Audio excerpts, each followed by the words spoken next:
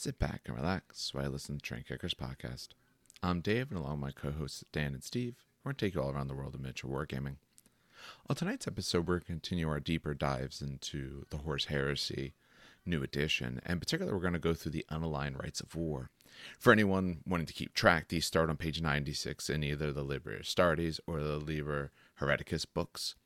We're going to go through all 9 of them here.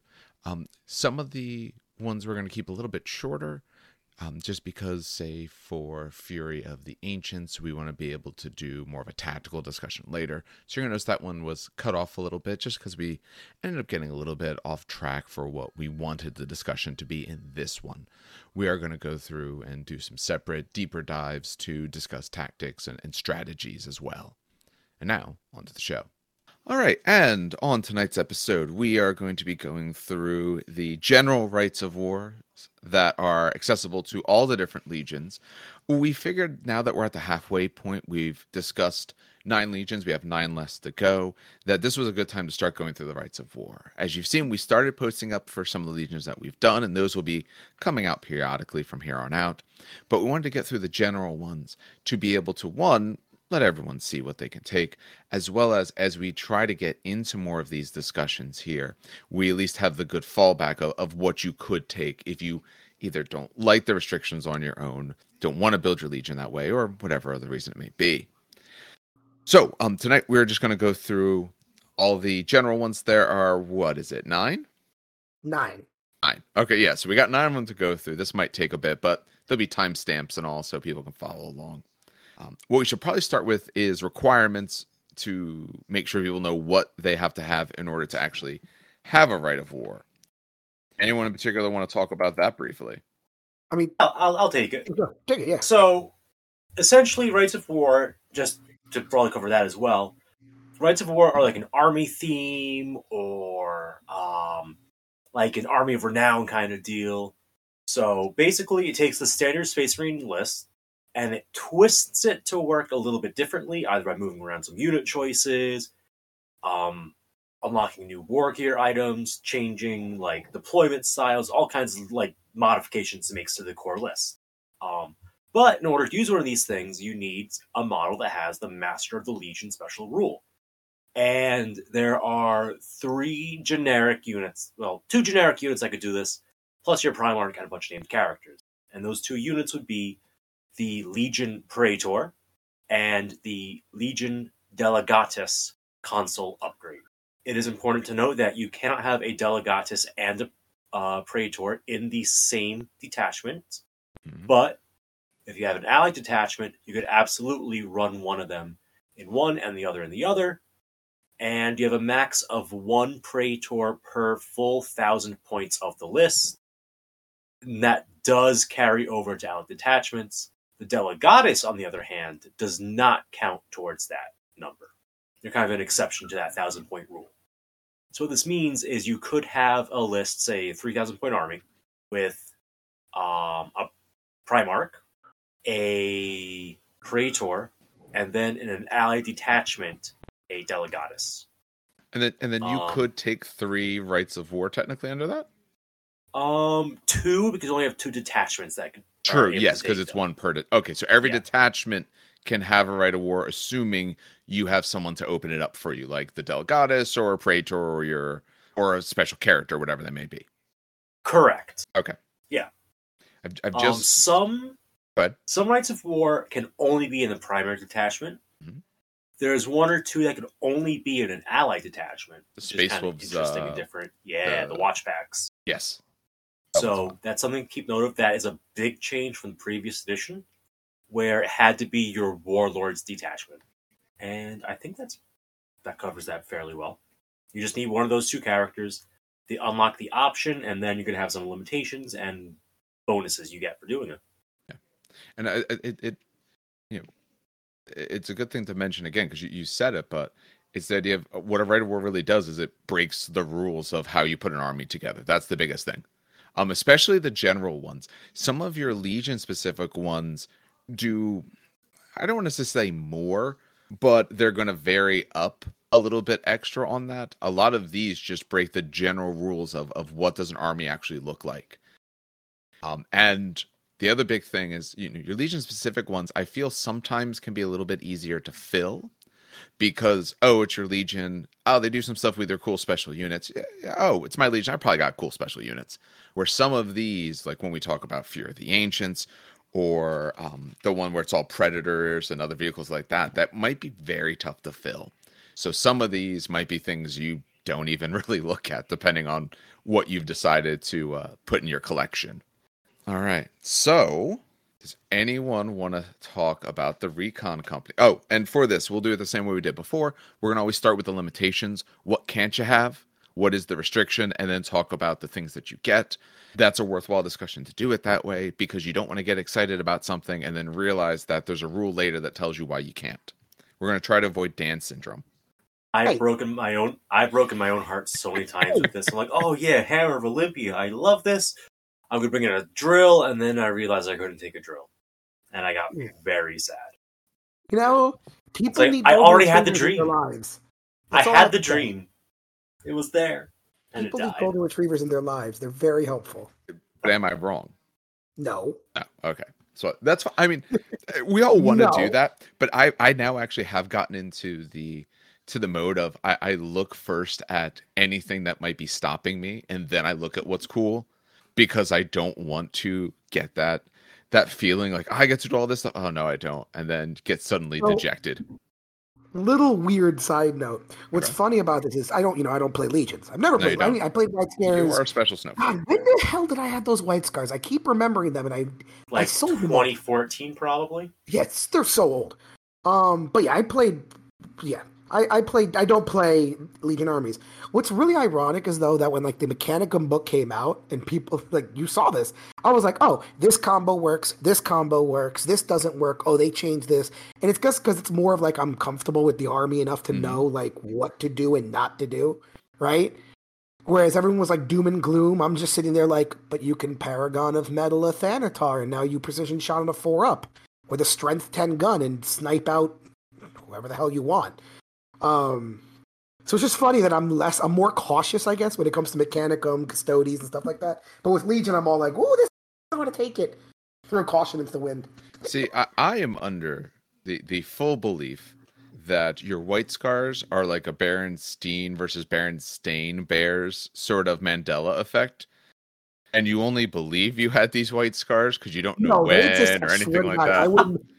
You're not going to convince me otherwise. To the podcast just as evidence. I swear, and I can't. You know what the sad part is? I can't even. He's gonna corroborate with us that this army never existed. I can't even find freaking pictures of it. That's the sad part. Imaginary things don't have pictures. Hold on. To be fair, the reason I don't have pictures is because that was back when I didn't have a smartphone. We're going like back in time. For you not having a smartphone, we could go back like 3 years. Okay. It wasn't okay. Okay, though. All right, who wants to talk about recon? Does anyone want to? I'll jump on recon so we can get this ball rolling. All right, so the Legion Recon Company is the first Rite of War. This is going to be pages 96 to 97 is where we start getting to Rites of War, by the way. I know the book is kind of hard to navigate, so 96, 97, that's Loyalist or Traitor book. Up to this point, they are symmetrical. Identical. So, the limitations on a Legion Recon Company. No unit in this attachment can include that includes models of the heavy subtype. May be deployed during deployment, and thus instead be in reserves.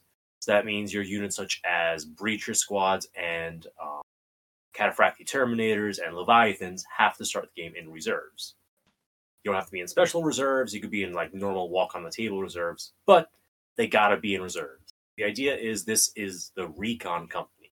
They're scouting ahead of the larger, slower force. A detachment with the Rite of War may not take any fortification choices. This probably won't break too many people's hearts. Fortifications haven't really been a significant thing in Heresy for a while, and they are even less so in this edition where we have a defense line and a fortified wall that doesn't mean anything. And then finally, all compulsory troops in a detachment using this Rite of War must be Legion Reconnaissance Squads or Legion Scout Squad. So that's fairly standard for these Rites of War, the generic ones.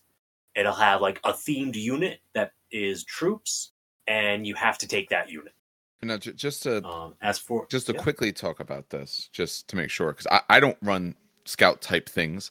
Reconnaissance, so just flipping back on page 49, these are essentially power armored scouts with a little bit of rules changes, of course. And then you have scouts on page 50, which are what you think of the normal scout armor, 4-up armor save guys. Otherwise, both have access to sniper rifles and shotguns and squad-wide melta bombs, which is actually a very nice thing to have available. yeah, a lot of their upgrades are very, very similar. The biggest thing is scouts themselves get to move through cover, and on the reconnaissance, the sergeant has a few more options. It looks like for his melee weapon, from what I see. Otherwise, similar. Just the save is a big difference, of course. Yep. Although recon squads are line, whereas scouts are not. True. That's another big one. Scouts also get the light subtype, which gives them the ability to run and shoot snapshots. Yep. And one extra move. They are move 8 instead of 7. Yep. Which gives them a +1 on charges, which is kind of cool, I guess. But generally, I think the recon squad is worth more than the scout squad in the majority of cases. Unless you really need to trim off some points to squeeze in sniper rifles. Or Nemesis bolters, rather. Which is an option for both of these units, by the way. And not at all a bad one, although it's a little pricey. Yeah. As for the effects, what do you get for taking these limitations? You must take recon and scouts. Well, those two units no longer have the support squad rule, which means you are able to take them as your compulsory choices. Additionally, Legion Seeker squads, those are kind of like Stirring Guard veterans with old school 40k. Think a tactical marine, but their bolter is full of special ammunition, and they have ballistic skill 5, so they're hitting on 2. They also have precision shot 4-up, so they're a nice unit to have on the board. I'm becoming a huge fan of them. And finally, an army that includes at least one detachment with its right of war. They re-roll any dice they roll, see who takes the first turn, or when attempting to seize the initiative. So the idea is, you're sneaking up, getting to enemy territory, and you're springing a trap on them because you've scouted ahead and kind of catch them on the back foot. This is the first time I think I've looked at some scout stuff before because it's in troops, and obviously I've looked at this book front cover to back. The first time I've honestly paid much attention to anything in fast attack, especially the Seekers. I didn't realize they were essentially Stirring Guard veterans. I didn't notice the extra ballistic skill or anything like that. And yeah, Kraken bolters, so they have the special rounds and all of that. I saw these guys and I was like, all right. And I just kind of overlooked them because I don't really use any fast attack currently. I like Seeker squads. I think they're absolutely nasty. Yeah, and the fact that snipers can pin. Stupid question. They can't take multi-meltas, right? No, because I was going to compare them to the head Seeker. No, Dan. So they could swap out their Kraken bolters for combi bolters, but they lose the special ammo. I don't think it's ever worth it. The special ammo is amazing. You got 3 fire modes with it. You got the spray and pray mode where your weapons assault 3. You got your standard Kraken mode where it's range 30 with a little bit of extra in AP and strength. Not that much better. And then you've got my favorite, which is, I'm blanking on the name of it, but it's basically like the Executioner rounds. And those are strength 5 and breaching 4-up. Yeah, the Scorpius rounds. Breaching 4-up is very nice. Yeah. So I have been enjoying that unit a lot. I don't know if it really has to be troops, though, because unless you're really going ham on, I don't know, bikes and speeders, I don't think fast attack's a very contested slot, at least not in the lists that I end up writing. No. So I don't feel the need to move them to troops. If you're running... Especially with them not gaining line. If you're running it as a recon company, I can see wanting your fast attack open because you do want more bikes or like I said, speeders. Because to me, any army could probably be good or do well enough to have fun with it. But to me, you're playing this one for a lot of the fluff. You're playing this one because you like the idea of essentially a scout company, the forward force. So to me, like, yeah, you're allowed to take heavy units. They can't start on the board, they start in reserves, but you're allowed to have them. to me, it almost feels like, no, I don't want that. Those guys would be too slow. They'll slow us down. Yeah, I want to be able to have my fast attack open because I want to cram as many land speeders into it, or just take tons of bikes. Like it has a very cool feel. Or I mean, your fast attack is where you have some neat planes. This is true. I forgot the planes Yeah, are there. yeah, you got a couple of them in there. The Xiphon is in there. That's right. Aircrafts aren't their own shit. Oh yeah, that's right. Yeah, that's the right. Xiphon and the That's Storm a Eagle newer are in invention. there. And then your different, your land speeder variants and some things like that, and the Javelin. I always forget. I always forget that airplanes are not like where was that was an addition, right? Where aircraft I was think its own thing. 8th and 9th split Yes. off to their own Okay. category. Okay. Later things had them as Just want to their make own. sure. Okay. Yeah. Okay. It is a very thematic build, and you need to have a certain vision to pull it off. Some legions probably do this a little bit better than others, I feel, but I can't place my finger on it. Which I would say one Alpha be? Legion. Alpha Legion's pretty damn good. -2 inches to all of their shit that you're shooting. Plus, there's into them. shroud bombs that stacks to a -8. To a -8. Yeah, I would say Alpha Legion plays there. But the thing is, so we haven't gotten to Alpha Legion. They have their own right of war, which plays a lot better Sure. than this, in my opinion. Well, I mean, let's say your Where you own take rights the of speeder. war will be a very different feel, very different restrictions. But to some extent, they're meant for you, so they could be much more fitting. But I could see White Scars players maybe wanting something like this because, Oh, that would also work, I yeah. feel my fast attack with a bunch of bikes. I still have my foot guys. You can still kind of get the feel of White Scars and what makes them fun because you can still load a lot of bikes in because that can be all of your fast, and then you get these, maybe they don't get your bonuses, but you have these other actually termed light units. So I think for fluff reasons that would work very well. I'm just not big on But these yeah, guys. definitely a fluff Yeah. pick. Yeah, same. It's nice to have a unit or two of recons. More like one unit, but I mean, if you really like them, it's a route. All right, who wants to take Angel's Wrath? I can go through that one. I think that's fine. Then we'll give Dan a different one afterwards. All right. So, Pride of the Legion. which one? I'm sorry. What are you trying to do? I was gonna say Pride. Well, I'm waiting for Pride. You're going to talk before that because we're not favorite. waiting all that time for you to say something. Oh, it's Pride. Oh, We're going in order okay. that they have it in the book. So Angel's Ah. Wrath is page 97. This is the same page as Legion Recon. So again, we're going through limitations first. So all models with the infantry unit subtype and the attachment that uses Rite of War that do not have jump packs of any kind must begin the battle embarked on a model with the vehicle unit type and both the flyer and transport subtypes. So you have, if you don't have a jump pack, you have to be on a flying transport of some sort. For flying transports, obviously there's Lord of ones like Stormbirds and things like that, but for non-Lords of War, it's Storm Eagle. Is there other ones? And yeah, the Flying U. Shit. Castus Assault Ramp. Castus Assault Ram is Legacies. in Legend? Yeah, it's not in this. Legacies, but it's still a flying Okay, transport. true. Still works. Yes. That's why I wanted to clarify that it's not in the main book. Yeah. There might be Lords of War, but I'm not too concerned with what they allow for the moment. All models that are both infantry and jump pack of any kind in this detachment using this Rite of War must begin the battle in reserves, but must be assigned to the Deep Strike Assault as normal. So if you do have a jump pack, you have to start in reserves, and you must be Deep Strike Assault. You may. Oh, sorry, may. My Almost. apologies, may. You may be assigned to Deep Strike Assault. My apologies. A detachment using this Rite of War may not include any models with the vehicle unit subtype that do not also have the flyer subtype. An attachment using this Rite of War may not select any fortification choices. That's very common. You're not losing anything for the fortifications. Hammerfall Bunkers. If you happen to own one. I don't know. I own very little train. Good. So, not to derail, are they actually good? Because I remember the No. whole thing, like, people are like, oh, there's a 40K model and 30K. Are they like? No.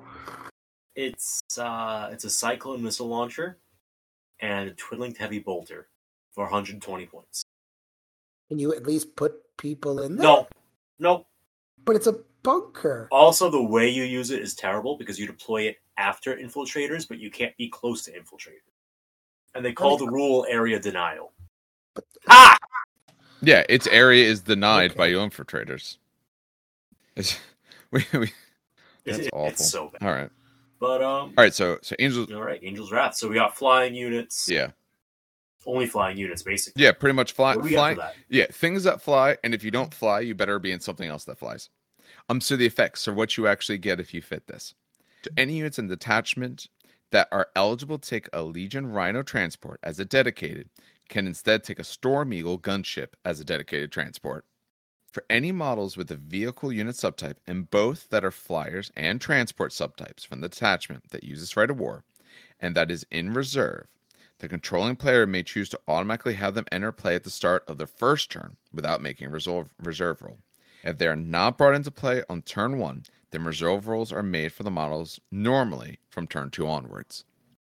What is there a rule in the game? And this hasn't come up for me, so I might not have studied it enough.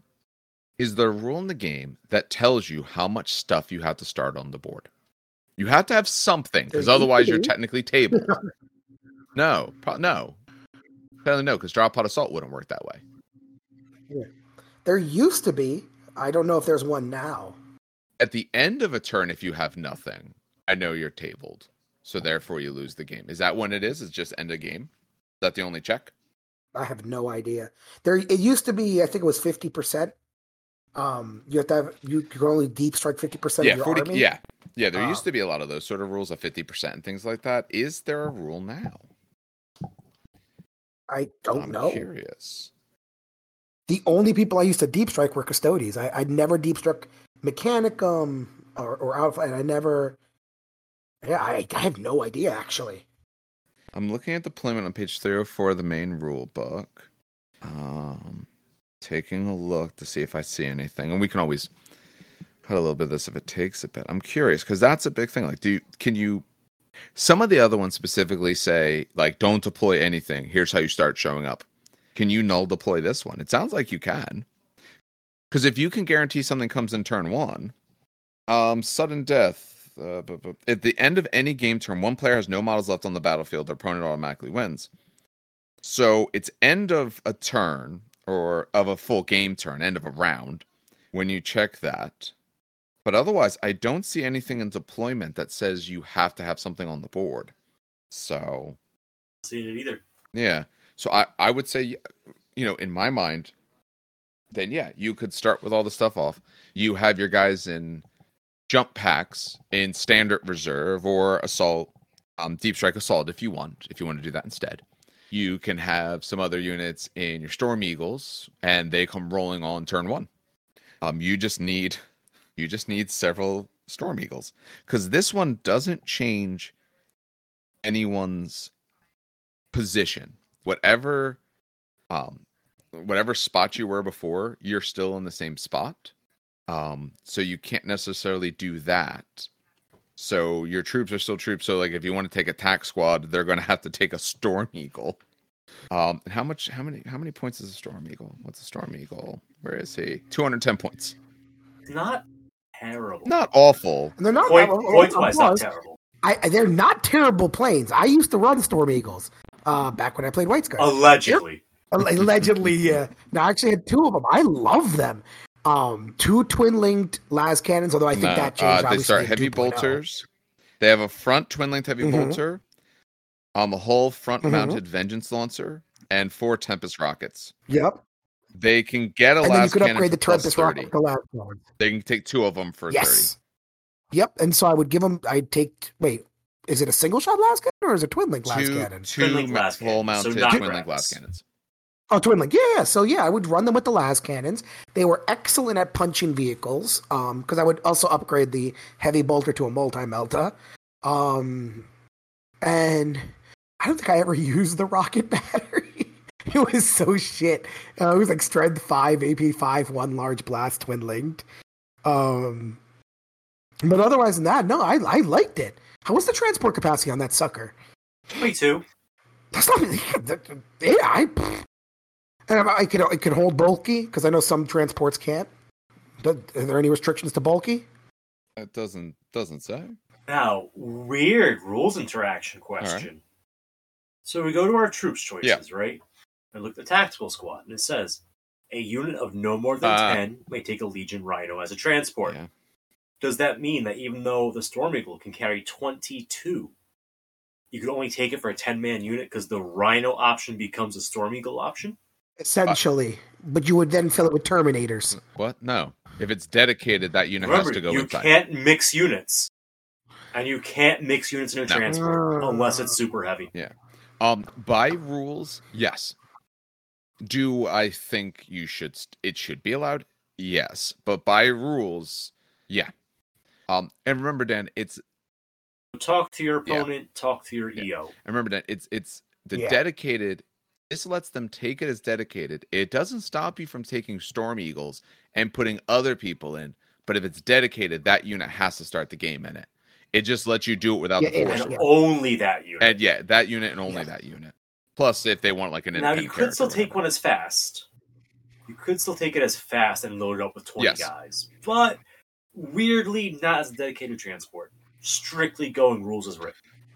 Yeah, that honestly, it should just change. There's also the You Charybdis, can't take a Charybdis. which is a heavy slot, but it does not count. Oh, yes, it does. Yes, it does. It does work for the automatic arrival. So you could do that, and they could deep strike. Oh well, so could the Storm Eagle. That's interesting. Yeah. And this Right of War lets you take things that aren't infantry. If you're not infantry, you can go as per normal. You're allowed to take other stuff. But again, this is another one of the ones that to me feels very fluffy. If you're going to take it, you're probably taking it because you got a bunch of assault marines and you have, say, a Storm Eagle or some other sort of flying transport. And not that you're necessarily wanting to have like some contemptors hanging out in the field. You could, but I don't know. I feel this is much like some of the other ones that are almost null deploy style. That's what seems to fit this concept the best. I just realized you could bring dreadnoughts perfectly normally, just deploy them on the table. Yes, you can. But you can't but you cannot have a Rhino or a Saber tank. But just a random dreadnought walking up, perfectly fine. Yep. Interesting. All right, I think that probably gives us enough on that one. Some of these you might see, like the recon one. Yeah, someone could run a bunch of scouts. I think you could see that one. Some of these other ones, you're not seeing Angel's Wrath unless someone's got some Storm Eagles and they just want to play with them. You could run it without it. You don't have to do it that way. There's options to run legal armies that would fit this without the Storm Eagles. But you're probably running it because you own like a Storm Eagle or two. Or 10. Oh god.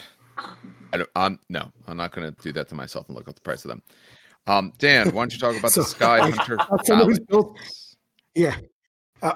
Really quick, as someone who's built a Storm Eagle, absolutely not. Bad? Oh god, no. No, yes, they are. Do they need like support, because the side?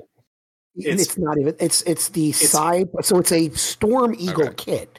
So you've seen the Storm Eagle, right? It's basically a Storm Eagle kit, but the sides are extended essentially. So, I mean, it's slightly different, obviously, but the sides are so warped, and then the top piece is warped, so nothing really clicks together. It's just it. I built one, and I think that was one of the main reasons I sold the White Scars because I said never again. I was so angry. All right, let's get to happy. Let's talk about Sky Hunter Phalanx. And I like this one a lot, too. This one, I think I used for my one. No, I had my own one for my. But the limitations. Models with the vehicle unit type included in attachment using this Right of War must have one of the following unit subtypes. It must be a flyer, a fast, or a skimmer. All units in the detachment using this Right of War composed entirely of models with the infantry unit type must begin battle upon a model with both the flyer and transport subtypes, very much like we talked about before. A detachment using this Right of War may not include any models with dreadnoughts. Pardon me. An allied attachment may not use this Right of War, so it is not for allied. And a detachment using this Right of War may not select any fortification choices for obvious reasons. So what do you get as a benefit? Well, Legion Skyhunter Squadrons and Legion Proteus Land Speeder Squadrons may be taken as troop choices in a detachment using this Right of War. Notice that it's Legion Proteus Land Speeders and the Legion Skyhunter Squadrons, and we'll go over both of their statistics in like 5 seconds. And then any Legion Skyhunter Squadron selected as troops choice in this detachment using this Right of War gain the line subtype. So, let's talk about Skyhunter squadrons and Landspeeder squadrons. What's really interesting is if you remember back in the last edition, they were what, Armor 10? They were awful. Well, I mean, they had were their vehicles. use. They had armor that could get ripped apart by a bolter. Yeah, they So had their were uses very vulnerable. though. Yes. Ironically, the land speeders got more durable because now Meltas do a single wound out of the 3 they have instead of just instantly crumpling. Since you talk about, do you want to talk about their armaments? Yeah, real fast. So the Proteus land speeder start with the bolt pistol, a chain sword, power armor, and a land speeder. The reason it says that is because the land speeder comes stock with a heavy bolter. It gives you all the different special rules and subtypes, and then you can switch out the weapons.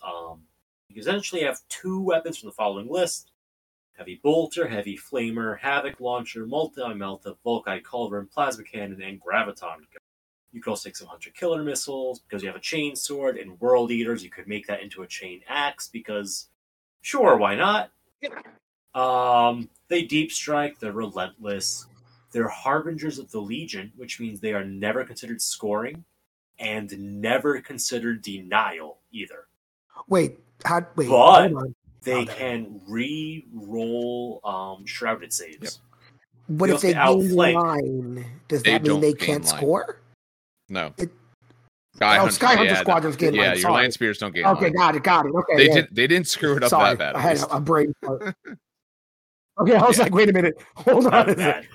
Okay, woo. Oh, yeah, they also got outflank and hit and run. Outflank, I mean, it's outflank reserves. That's all there is to that. But hit and run is a crazy one because after any round of combat, you could decide, you know what, I don't want to be here. You do a test, and then you get and then you get to go far, like really far. Basically, as in movement plus 2d6 far, and they're move 16, and they fly. Welcome to White Scars. And then talk about the Skyhunters, might as well, because I feel like Skyhunters is what people use more often than not. Yeah. Skyhunters, they're also really fast. They have 2 wounds each, which is nice, but only a 3-up save this edition. So, a little squishier. They're also only toughness 4 compared to last edition. So, squishier than they were, but not terrible. They get a bolt pistol, chainsword, power armor, and a Scimitar jet bike. That comes stock with the built-in heavy bolter. Their cavalry subtype anti-grav. So is the land speeder, by the way. And then their unit leader, the sergeant, is also a character, which is nice. Relentless, find protocols 2, which means they could shoot 2 weapons when they shoot. They get Hammer of Wrath, Hit and Run, and Deep Strike. They have a bunch of options like Vexillas, Nuncio Voxes. Yeah. Any model in the unit, this has changed from last edition, any model in the unit can replace the heavy bolter with the Volkite Culverin, a Multi-Melta, or a Plasma Cannon. These are very nice options. Any model can replace the bolt pistol with the Hand Flamer or Volkite Serpenta. Okay. And the Sergeant can replace the Chainsword with a Power Weapon, Power Fist, or Lightning Claw. And the Sergeant can take Artificer Armor. It's a fairly decent unit, but it's lacking any kind of close combat, which is one of the things you would think you want when you have such a high movement value, and all these weapons have reasonable range, if not long range. So, bit of a mismatch between speed and range here, I feel. I feel like this unit would be a lot better if it had access to power weapons on all the guys, not just the Sergeant. Mm-hmm. But it's not a terrible unit, it's 105 points. And it still has hit and 6 run. wounds. Man, it still has hit and run. Yep. Yeah, you have to be playing keep away with these guys. And they are your scoring unit in this list. Otherwise, you need to get a unit that's going to be riding in a flyer. Yeah, these guys. Yep. I mean, to me, I look at this Rite of War, and it's like, this is going to come out meaner than what it sounds like, by the way, so bear with me here. It kind of sounds like White Scar Light, like Diet White Scars. Like, do you have a World Eater? Oh my God, do you have a World Eaters army and just are really craving to take jet bikes and also, flying chain axes in Storm Eagles, right? Then this is what you take. You know what I mean?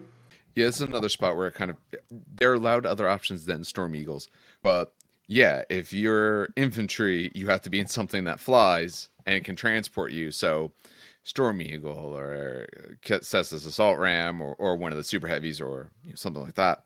But I've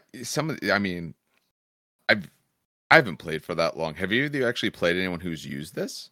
So I have once, and that's why I mentioned World Eaters. They use this, they load it up because this one doesn't have very much, and I remember 1.0 didn't have this restriction as well. They didn't have the restriction of like you can only take 10 people in a Storm Eagle. So they load it was 3 Storm Eagles with 20 well, you think about that. Oh my god. Remember, it was just spoilers. 20. It was 20 chain axes in each one. Mind, one of them contained his Praetor. Storm Eagles aren't limited to 10. It's if in the last one you are replacing your dedicated, and to have a Rhino dedicated with 10. But if you just get a Storm Eagle, because notice this one doesn't make it dedicated. You just have to be in one. You fit 22 either way. Exactly. So he took his Storm Eagle as the fast attack. He took his Sky and the spoilers were I can't remember what it was, and then he took Sky Hunters as his troops. And essentially what he used the Sky Hunters as was this very quick harassing unit that would kind of whittle away the squads. Or he had a multi-melta unit that would take away tanks. And then the Storm Eagles would come on, and because they're assault vehicles, they would come on, they would fly around a little bit, then they would land, the World Eaters would come out, and then assault, and it would be horrible. But it works well. Like, it's not a bad rite of war. And land speeders are good. Yeah. If you put the right armament on them and you're careful with them, they can be quite good. I've seen land speeders outflank. Well, now it's outflanking reserve assault. Sorry, whatever it's called. But I've seen land speeders come in from the side of the board and just completely decimate an entire tank squad, just from how they are positioned.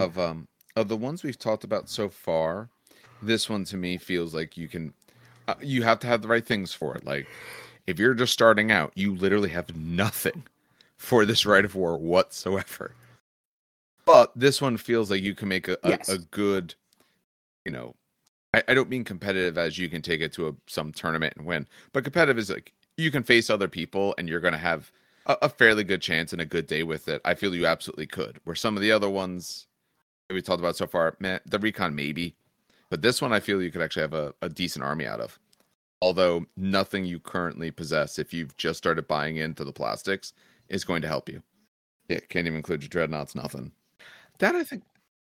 So this is not one. That's what I've realized. I mean, actually, no. We'll save that for thoughts at the end. But yeah, some of these, if this wasn't the army you designed or had designed, you're just not running a lot of these.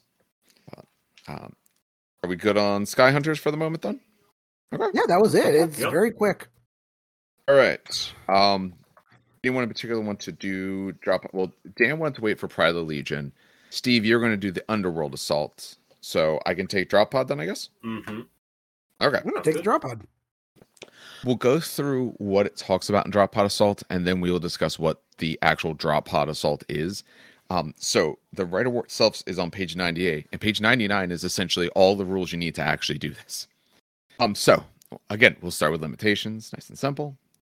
All units in the detachment that use this Rite of War selected with the Legion, all units in the detachment using this Rite of War selected with Legion Drop Pods, Legion Dreadnought Drop Pods, or Legion Dreadcall Drop Pods as dedicated transports must be deployed by means of a Drop Pod Assault. So if you have a Drop Pod, you have to do Drop Pod Assault. You do not have a choice. The detachment used with the Rite of War cannot take any fortifications. You're losing nothing. Any model selected as part of the detachment that do not have one of these forms of Drop Pod as a dedicated or are embarked on a Legion Charybdis Assault Claw must be placed in reserve and cannot take part in any alternate deployments, such as Deep Strike Assault or flanking assaults. So remember, general reserves, if you're not doing any of the other special forms you come in from the board, it's normal reserve rolls and you walk on from your board edge. So if you're in a Drop Pod, your Drop Pod Assault. If you are not in any form of Drop Pod or a Charybdis, then you have to walk on. All units in the detachment using this Rite of War, so this is the effect, all units in this detachment using this Rite of War, eligible to take a Legion Rhino transport or a Land Raider Proteus carrier dedicated transport, may instead select Legion Drop Pods or Legion Dreadcall Drop Pods as dedicated transports.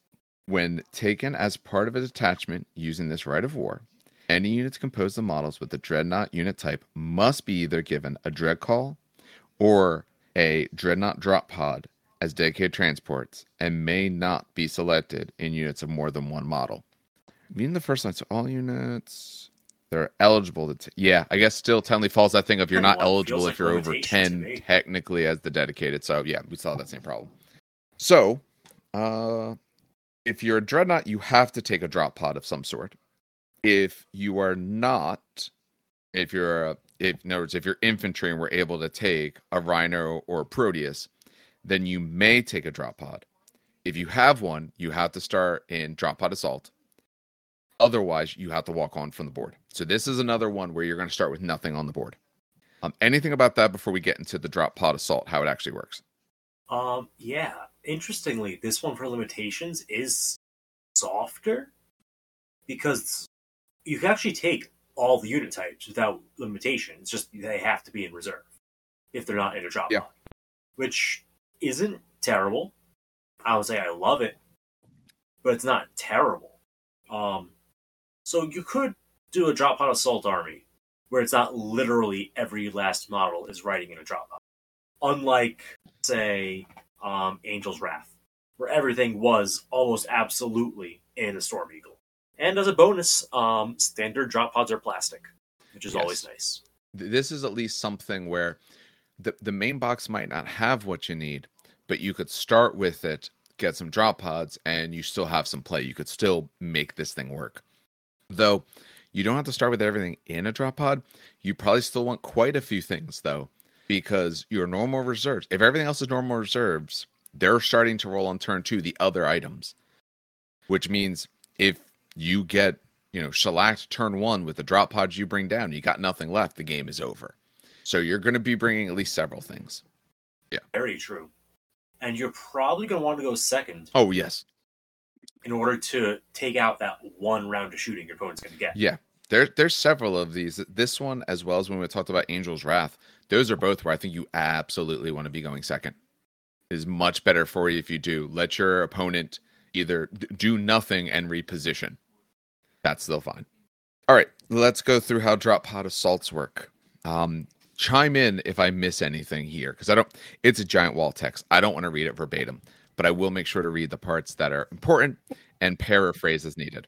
Actually, not as hard. I'll point out it's not as hard as the wall of text. Like once you play it, once you understand it, it's really not a bad. Subterranean Assault, for all intents and purposes, is very similar to when you get to it. It's a different mode and different type, but some of the basics are all here. All the reserve styles, other than you walk from the board edge, essentially the outflank or deep strike assault and all of those have a lot of similarities. The biggest changes a lot of times is when you come in. So it says, before the start of your first turn, when you're placing units in reserve, if you're using this right award, you have to assign all of your, essentially anything that looks like a drop pod or a Scribs' Assault Claw, to do drop pod assault. They enter control at the start of control player's first turn. So this is one of the ways you can come down first turn. Normally, no reserves can. This is the way you can do that. And then they tell you essentially you have all these together. You place one of them somewhere on the battlefield that's 1 inch away from enemy models, edges, or a piece of impassable terrain, and then you scatter. Drop pods have... which one is the rule that makes them where they don't just inertial guidance? Inertial guidance system. Yeah, because they're not going to run off the board or destroy themselves or anything like that. It's safe. Drop pods are always safe. So, if the final position is within an inch of an enemy model, battlefield edge, or a piece of impassable terrain, then the controlling player's opponent can move it 18 inches anywhere they want that's more than an inch away. Can't do impassable, can't do anything like that. You have to allow the models to be able to disembark unless there is no such position. So your enemy can't put you in between a bunch of impassable terrain that doesn't let you out unless that's literally the only spot you could go. So it is forgiving. You can be hurt if you mess this up, but you can't be screwed over. Once the first one has been deployed, you roll a die. On a 1, it's disordered. So all the other ones come in, your opponent puts them in within 24 inches without scattering. Although, again, it's the same sort of things. You can't be put within an inch of an enemy model or impassable terrain. If it's a 2 or higher, You put them anywhere you want within 24 inches. Same restriction. You can't put them in essentially in contact or combat with someone. And again, you have to put them in a position where they are allowed to get out unless there is no such position on your board. If you're going to play this, make sure there's space on the board to put stuff down. Don't play so choked out where you're never going to fit any of your models. One thing to note with the being disordered, if everything's in a drop pod with an inertial guidance system, which should theoretically be everything, you get to re-roll that die. Oh, you do? Nice. I did not realize that. I don't want to drop pod right now. You scatter half the distance, and you can re-roll the die to see if it's orderly or disorderly, which is really great when people start bringing, without spoiling too much, anti-deep strike defenses. No, what? No. Oh, that's not. Yeah, it literally talks about it shortly thereafter what you can do here. So, once you bring these down, if your enemy has one or more of the models within 6 inches of any of them, they have to take a pinning test. Once the pinning is done, then your models get out. They follow all normal rules for disembarking. If you can't disembark, then any of those models that can't get out are considered casualties. So, once you've done all this, then any enemy models that are neither pinned back or falling and can choose to do the intercept reaction. So here's my question. And I saw this posted somewhere else as well. Is it one unit intercepts or is it intercept reaction? Anyone who can see gets to do this.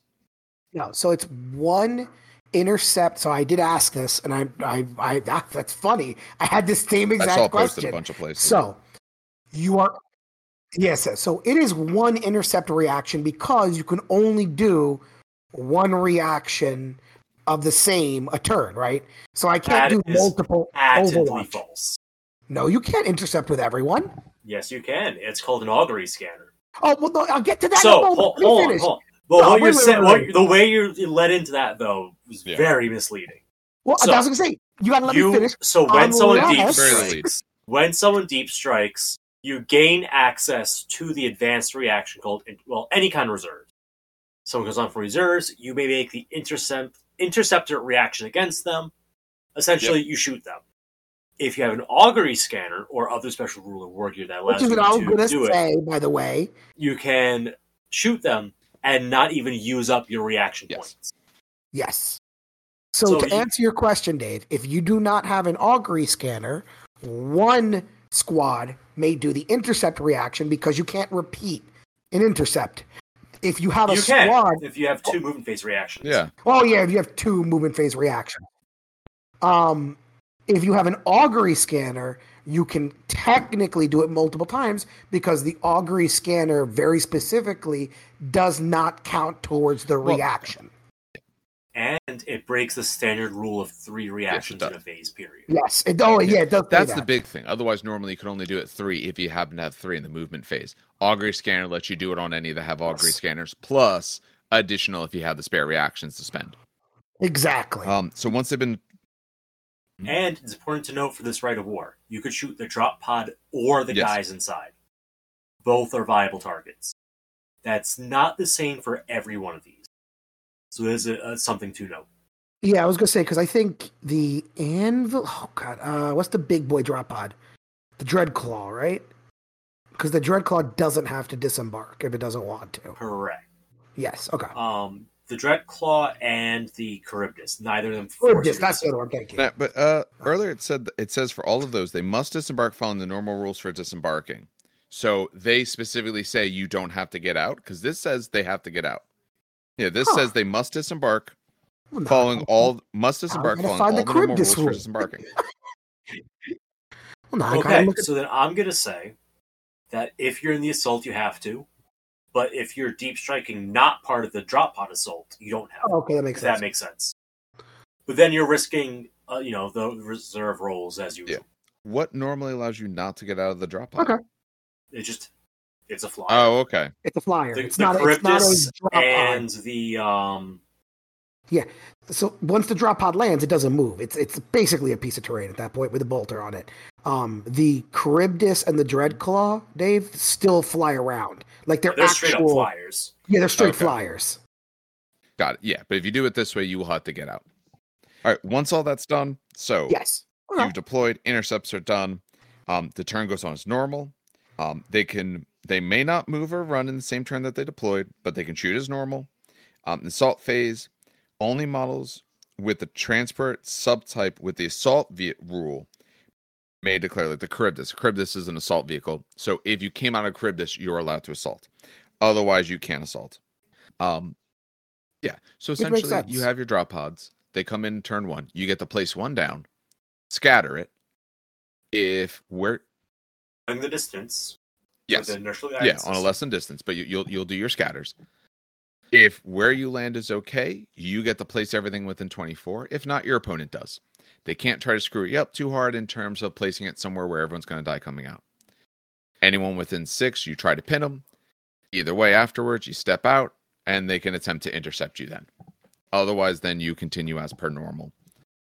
Things to note, only interceptors can be made, so you can't do, for example, what was it, the Space Wolf one, where you finish a move, you get charged. Not an option, because it's not interceptor. It's literally only interceptor that's allowed against these units. Yes. It's the only one that you can actually do. I mean, this gives you a lot of, options, because you don't have to put everything in a drop pod. I mean, everything else has to start as reserve, so you're going to need several things in drop pods, but it's not going to force you on everything. It's not stopping you from taking other vehicles or anything like that.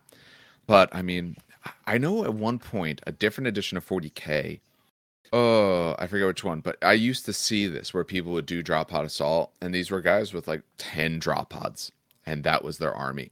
To me, yeah, this fits if you want to take tons of drop pods. Yes. And to be fair, that it's not going to break the game or anything. And in my opinion, that's actually one of the more cooler armies to look at.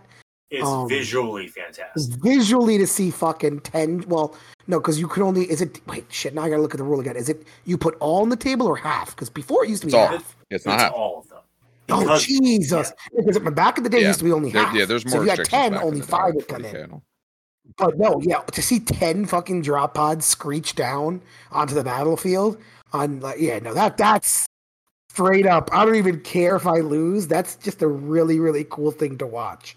Especially because, for those who don't know, if you want a cheap way to kind of heresy up your drop pods, and this is courtesy of my friend Brett, what you do is I don't know what to call them, the spinal columns. The fins on backwards. Right? Yeah, so you put the fins, so if you look at a drop pod picture, right, you have these spinal fins that kind of that go up, right, that stick out and go up. If you take those and you flip them upside down, so you put them backwards, like you could literally face them downward, you basically have now made a what are those? They're chaos. It's the poor man's Dreadclaw. It's the poor man's Dreadclaw, exactly. And I mean, you could probably Google how to do it. You have to shave some nubbins, but it's a really stupid, easy conversion, and it looks really, really, really, really, really, really cool. Because it looks heresy-like. 30K drop pods not look like drop pods? No, they do. It's a perfectly normal drop pod. So you don't have to do anything like that. You just use a drop pod. No, but they look like I don't know how. Here, let me. It changes up the aesthetics in a way that is like, oh yes, this looks like a heresy. So I gave you a link, Dave, if you really want a quick look at it. But it just take 5 seconds. It looks different. The main reason it looks like a Dreadclaw.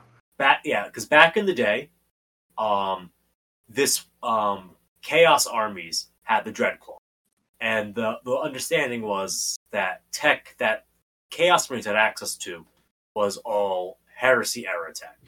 So since they didn't have a normal drop pod, they didn't have the Dreadclaw, people figured, the normal drop pod must, not be kosher, so I'm going to convert my regular drop pod into a Dreadclaw.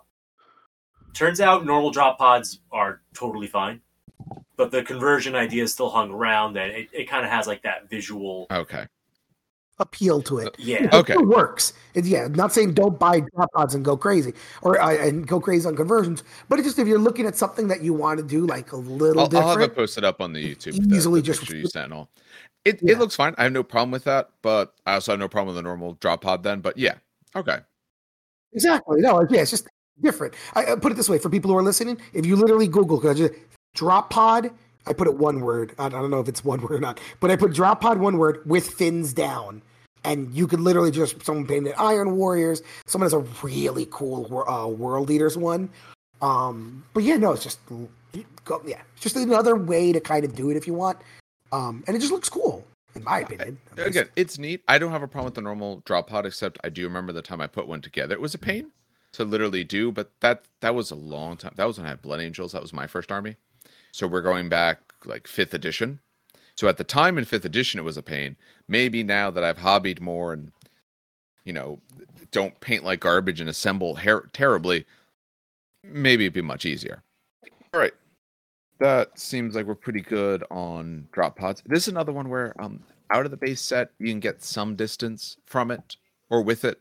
Not perfectly, but if you get some drop pods, you can make this work.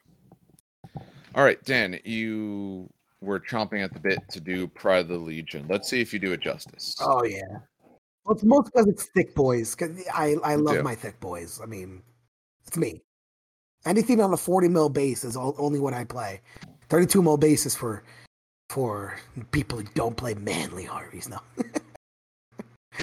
All right, Pride of the Legion. So limitations first. An army whose primary detachment is using this right may not select the allied detachment. Makes kind of a lot of sense because you are the Pride of the Legion. Why are you using allies? A detachment using this right of war may only select a single heavy support choice and a single fast attack choice. To people who asked me this question before, this is a very easy quick, because some people are like, oh, that means only one. If you buy a squadron, you can only have one. No. It's single heavy support choice. So I think Kratos can go in squadrons of two. Correct me if I'm wrong.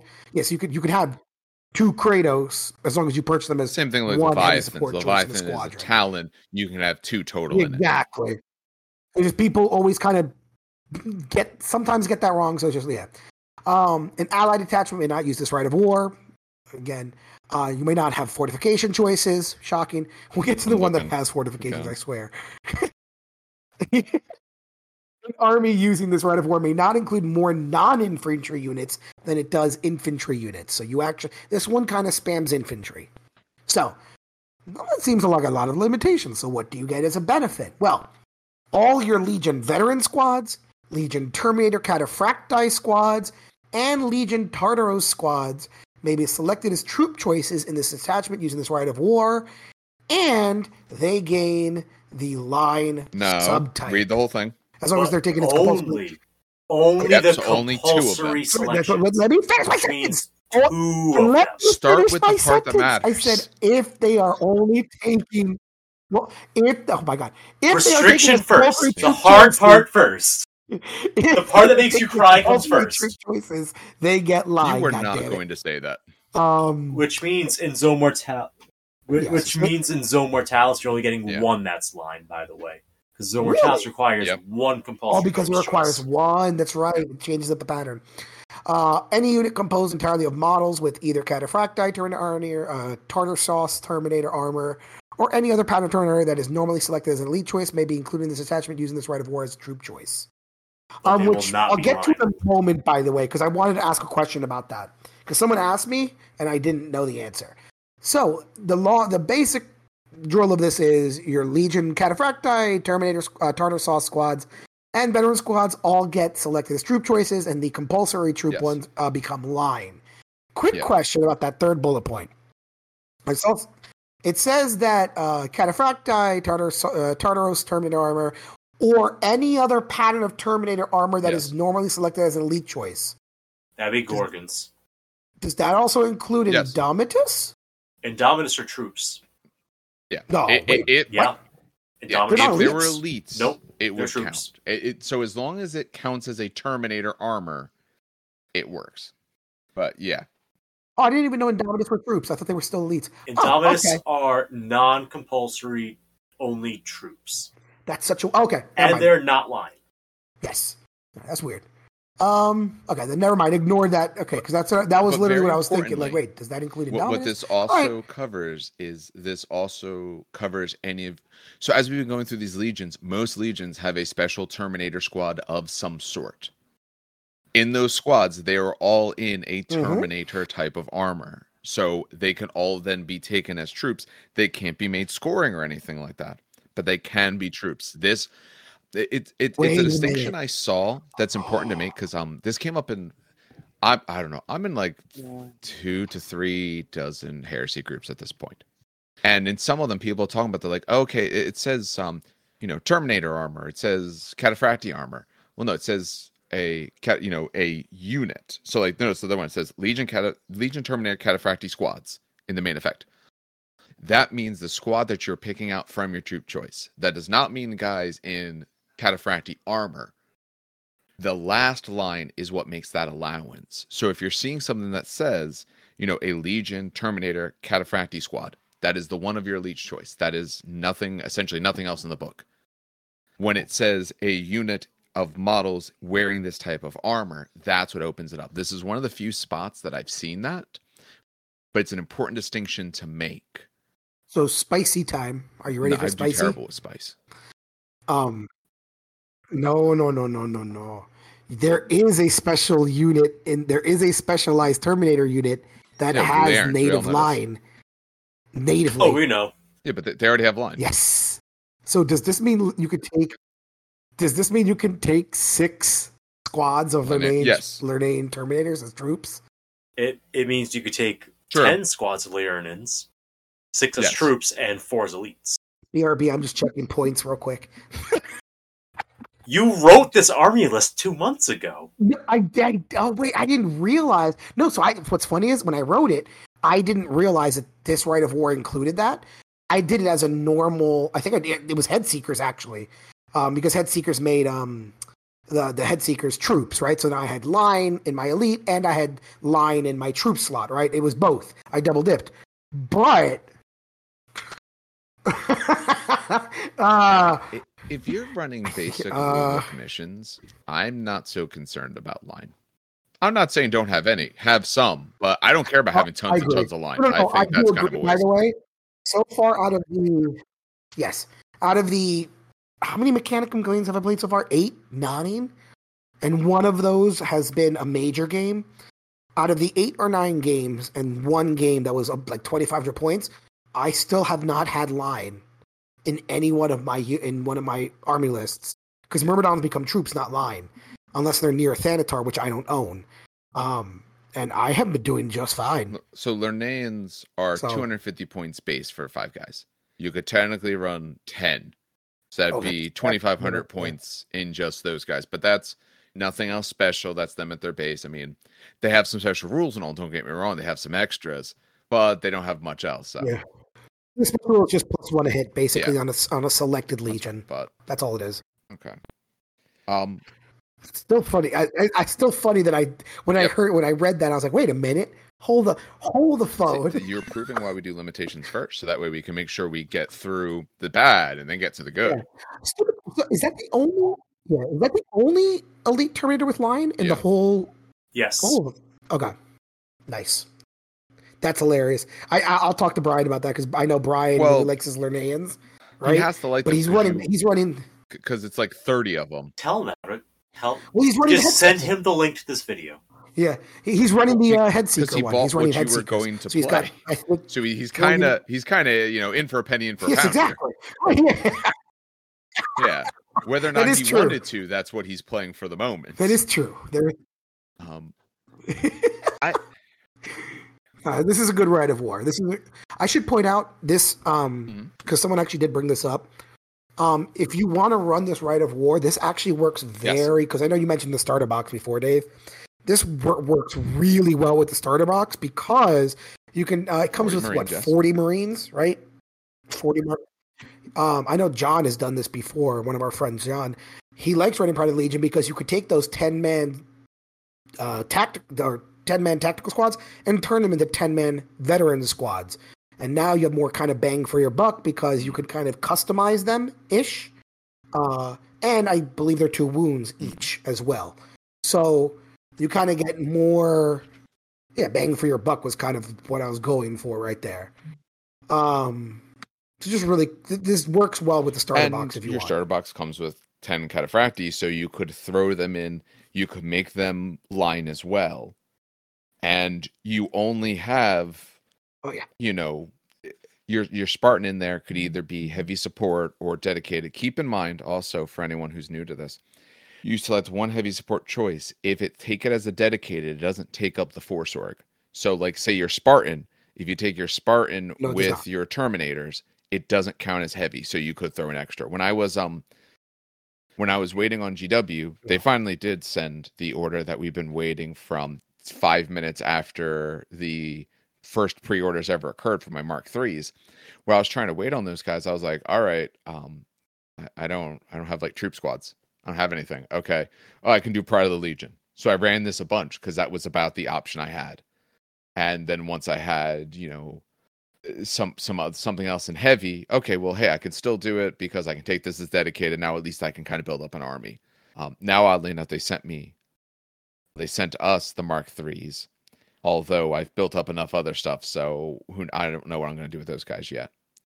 And they miscast one of my dice. Breacher. Yeah, yes, one of my dice, I realized it looks like it has a bite taken out of it. It's on the one side, so it's not even like it would absolutely one shouldn't play with it anyway because the die is off. But also, it's even off in a way that would absolutely means it rolls better.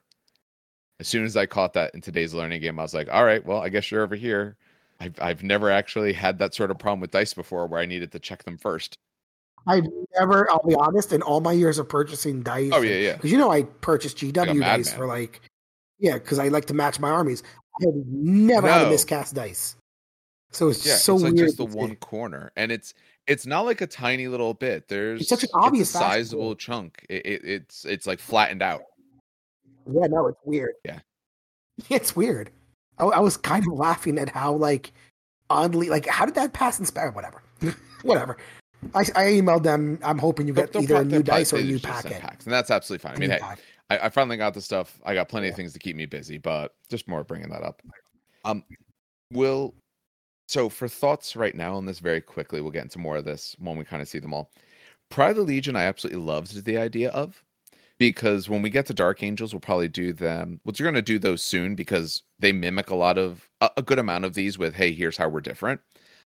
Because a lot of people are like, oh, I'm kind of down on the Dark Angels one, this other thing. And I've actually, as I've played more and more, I kind of really like the Dark Angels one. And I've liked this one a little bit less, somewhat because of the restrictions. Surprising. Shit, I kind of want to hear. Now I kind of want to hear your opinions because all I've heard. Well, then that's to be fair because I've heard the doom and gloom about Mechanicum, and I just rolled my eyes to the back of my head. But all I've heard of Dark Angels was doom and gloom about their rights, specifically the one you were their version of Pride. Yeah. I'll take a quick now to hear what you have to say. Talk about this. We'll talk about more when we get to that, but I'll take a real quick if you don't mind, because now. So there's a really big downside on that one. The big downside is I put an objective in the middle of the board as close as possible. If there's already one there, just count that one for both. That we don't have to have two tokens down there. If I do not have the objective at the end of the game, you get a victory point. If you have the objective at the end of the game, you get D3. So essentially, I better be taking that point or I'm giving up points. The bonus you get from it is that you can take some things as troops. You don't get line, but you're not restricted on your heavy, fast, or anything like that, like this one does. For me, that fits well because I run a lot of heavy support because that's a lot of what they put in plastic. And so they put in plastic, that's what I got.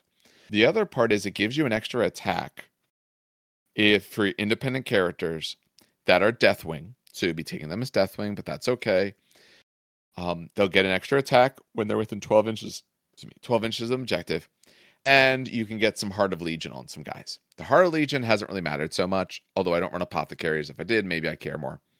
But the extra attack on more than one occasion has absolutely made the difference in a fight. Now, I will say I've played this where one time there was no additional objectives, a couple times there were. Out of book missions, I understand people not necessarily liking it as much. But if you run with missions that have objectives come up more often, especially progressive scoring, which is a much more fun way to play games, I think, then it starts becoming exceptionally powerful. Because right now I've had it where that's what has won me the game, is having that extra attack, and I have a sword, which means I hit it, +1 weapon, essentially +1 to hit as well. So I'm getting more attacks. I'm hitting better against equals. So I'm able to push through the damage I need to win combat or kill off contemptors, whatever it may be. So far I've liked it. I haven't played it in a really big game. I might feel different when we play really big, but I will say this one really restricts you in really big games. Having only one heavy support means your things that really might fill out your army, you're very, very limited on them. So I still like it. Don't get me wrong. It's good. And as I build up veterans, I might enjoy it more. But as someone right now who's just more talking about, like, say, from Cataphractic Terminator style, I'm not as huge on it as I originally thought I would be. But when we do Dark Angels, probably very, very soon, we will get more into that, because we have to do them as soon as we can, because they mimic a lot of this and we don't want to forget it all. Steve, you got the Underworld. Well, yeah. I don't know why you don't run this. Underworld Assault. This is probably not my favorite Rite of War, but it uses one of my favorite models. So, limitations. All infantry that do not have a version of the bulky special rule in the detachment with Rite of War must begin the battle embarked on a Legion Termite Assault drill. So basically, unless you're a Terminator or a Jump Pack, if you're infantry, you're in a drill. You cannot select any fortification choices. Sure, whatever. But any models that are not inside Termite Assault drills or embarked on a drill, they cannot be placed into reserve and cannot use any alternate deployments. So no deep strikes, no outflanks, etc. What do you gain for this? All units that could take a Rhino can instead take an assault drill. You could take assault drills as additional fast attack and heavy support choices, so that units that don't have a Rhino dedicated transport can still hop into one of these guys, or if you just needed extra drills for fun. And finally, all units that begin play on the battlefield and not in reserve gain the stubborn special rule until the Subterranean Assault arrives. So, Subterranean Assaults. How do they work? Before the first turn, you assign all units with the Subterranean Assault special rule into an assault. You roll 1 die for all of them, like other assaults, and you place down the first model and you scatter it as normal. As before with the drop pods, if you land on an enemy model or impassable or table edge, your opponent can adjust the position of the model up to 18 inches. And then you roll to see if it is an ordered or a disordered assault.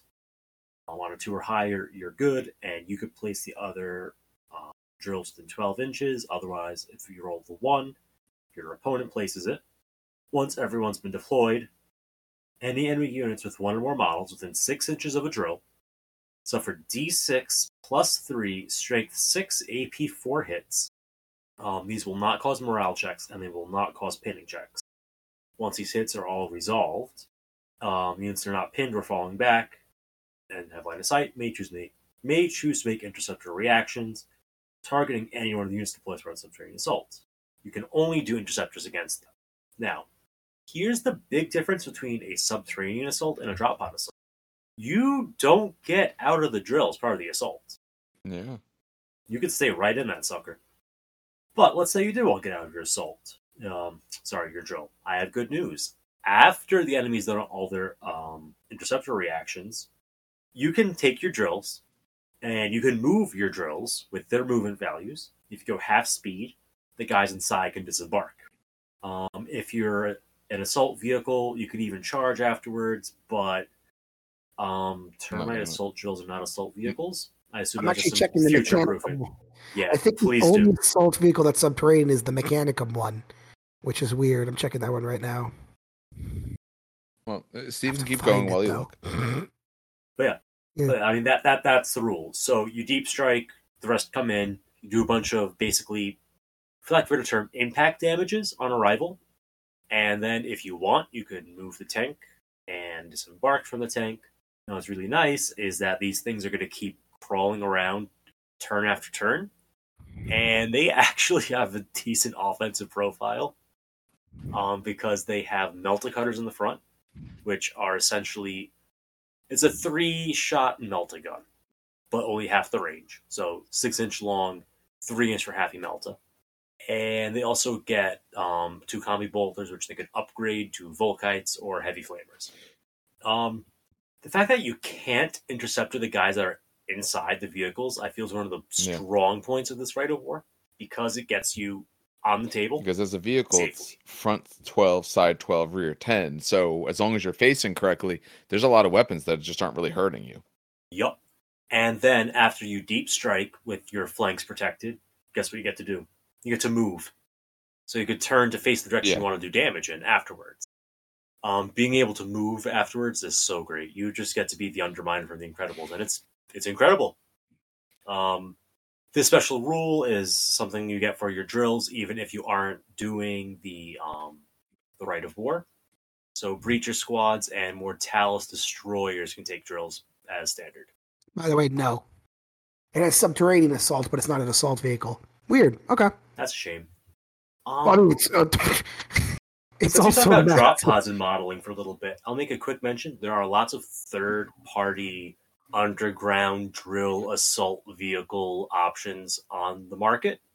To get the footprint of the vehicle approximately right, use an Imperial Knight base. It's pretty close to the outline of the actual Forge Roll tank.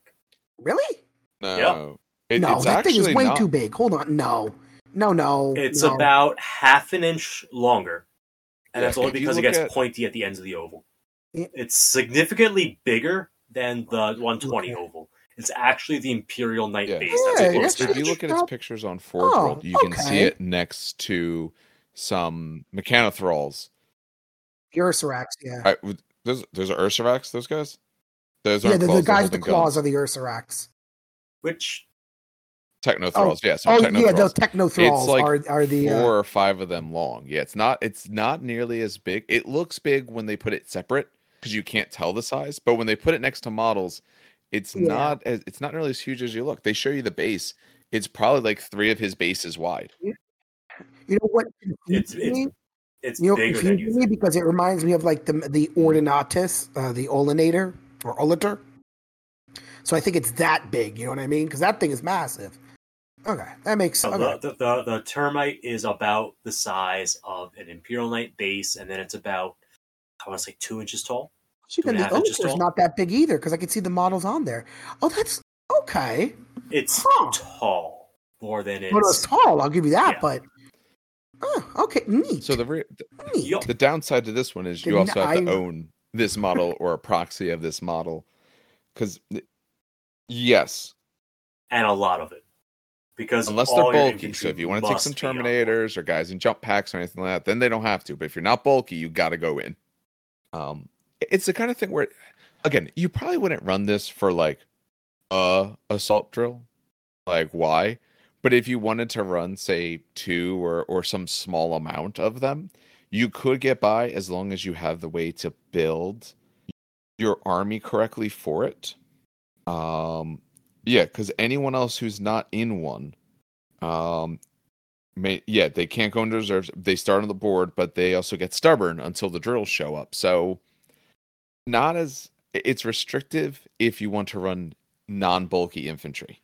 So, Another thing just to be careful with is that 12-inch range is a lot smaller than the drop pod assault 24-inch range.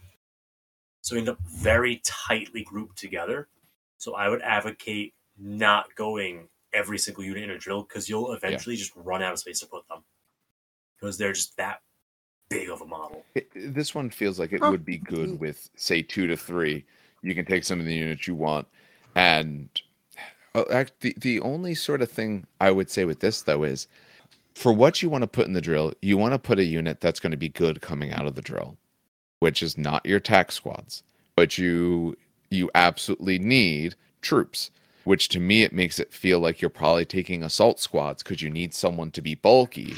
Because the last thing you want is for 3 drills to have 2 of them filled with like task squads. I mean, if you're taking what is it, despoilers or whatever, something else that's good, but they're not assaults. You're also not necessarily you're not assaulting out of them. So this is really good with Legion support squads because it gets them delivered. Veteran squads can also take it stock. So veterans, breachers, and Mortalis destroyers can all take it stock outside the Rite of War. And those are the units that most benefit from it. And then there's some Legion specifics that absolutely love these. Pyroclasts come to mind. Oh, yes. Okay. Yeah. If we're talking about specific Legions, Pyroclasts. 100%. Basically, it's units that have a good, strong shooting punch, but at a short range. Those are the ones that most capitalize on the drills. Because you get the deep strike, and then you get to drive 4 inches, and then you get to walk out the door 7 more inches. I would say the one thing you have to be careful of is what troop do you want to take? Death Guard could pull it off with Tactical Marines too, since it counted stationary. Yeah, they would be good. Literally any unit popping up. You could tell me now. I got to go get these for when I build up more Death Guard. Now I got to go get some of these things. That actually, I could make them look real ugly. There's a lot of options. There's a lot of options for models. If you want to change up the style, like Mantic Games has some for their Veerman line, and they actually have an extender you could buy to make it longer, not the short little dumpy thing it is stock. And then the ones that I'm using for my models are they're like drop pod proxies from like 2010. I'm trying to remember the company name. I just bought them to Ramshackle Games. They make some underground like drill assault things too. And then there's some models for Drop Zone Commander. But I don't think the scale works. I think they're just way too small. Yeah, they're too small. Even their massive one is too small, I think. Yes, and I was very sad because I love the design on that model. If I get that thing like at double the size it is, perfect. Because I want to hear Dan's reaction to this. Dan, have you seen the new Shaltari model? Okay, good. I hate it. I hate All right. Very quick aside. That was fine. It is dumb. No, I didn't know. Did you not I was know hoping you had seen it. It's so dumb. The UCM one, UCM, amazing. Looks great. PHR looks amazing. The Scourge fine. one It is fits the okay. motif. It looks kind of squiggy like. Yeah, it's fine. Shaltari looks so dumb. So dumb. Yes, it does. It looks like a totem. It's got a 30 totem. different points at which it can snap and break on you. I hate it so much. All right, let's move on to Armored Spirit. So as we move to the last 3 here, Brethren of Iron, obviously that's going to make sense when we get to it for Dan to do because it's all about stuff out of your brand new in your hands Mechanicum. Well, okay, on your tablet Mechanicum book. Steve, do you care which of the other 2 that you do? I mean, I'll do Fury. Since that's what I figured, but I wanted to give you the option in case you wanted to avoid it for some reason. All right, I will take Armored Spearhead then. Armored Spearhead is exactly as it sounds. You're taking a bunch of vehicles. So we'll start with limitations for this. So all units in this attachment, and this is one of the ones the same way as Fury, it's going to allow you to break the standard rule of what lets you take a Rite of War in a very specific way. But for the limitations, all units in this detachment that use this Rite of War with the infantry type must begin the battle embarked upon a model that is a transport. Any infantry models in the detachment using this Rite of War, both deployed on the battlefield and in reserves, that are not embarked upon a model with a transport at the beginning of the controlling player's first turn must be removed as casualties. You have to be in a vehicle. If you are infantry, no matter where you are, if you are not in a vehicle, you die. You can't take fortifications. Dan is going to get, spoiler, Dan's going to talk about the only one where you're allowed fortifications. A detachment using Rite of War may not include any model that has a move characteristic of a 0 or dash. So that would be what? Drop pods? And yes. Like sentry guns. Yeah. Yes. Do the rapier batteries? And I can't remember their damn names. No, they have movement. They have a movement characteristic. Yes, do they move? Yeah. Okay. That's what I was checking. All right, so for the effects for what you get for this. All units in the detachment that use this Rite of War eligible to take a Rhino transport as a dedicated transport can instead, or may instead, select a Legion Ranlator Proteus as a dedicated transport if they number 10 models or less. So here they specifically call it out. I'm curious on the other one. It is worded that you can't, but the wording here makes it feel pretty good that you should be able to. For the other ones where he said like, oh, up to 10 can take a Rhino. Can you take the Storm Eagle? Yeah, if you're 12 guys, take a Storm Eagle. Have fun. Tell them, I don't know, F-list people online told you could. Legion Predator squadrons in the detachment that use this Rite of War may be selected as troops. So Predators can be your troops. Sicaran squadrons can be your elite choice. And in a detachment using this Rite of War, a single Legion Sicaran squadron or single Legion or Predator squadron that is only a single model. So they say squadron because that is the unit entry name, but you're only taking one, must be selected as an HQ choice. It gains the Master of the Legion special rule. Remember, Master of the Legion is what lets you take rights of war, so that's how you're allowed to do this. And must be selected as the Army's Warlord, and must use the Master of Armor Warlord trait, which is written below. In this case, the model must be selected as the Warlord despite having the vehicle unit type, and regardless of any other rules that would require another model to be selected as a Warlord. Note this means that some units and characters cannot be selected as part of this army, such as Primarch. So, if you're taking Armored Spearhead, whichever vehicle it is, whether it's a Predator or Sicaran, it has to be your Warlord. So if anyone else says they have to, you're not allowed to have them. We'll get to the Warlord trait in 1 second. So to take this, I don't have to have a Praetor. Yes? Yes. So this is this and Fear of the Ancients is the ones where you get it unlocked by attempting to take it itself. And you could theoretically have an army of nothing but vehicles. So for your Warlord trait. Huh? The Sicaran Omega. I do. The Sicaran Omega.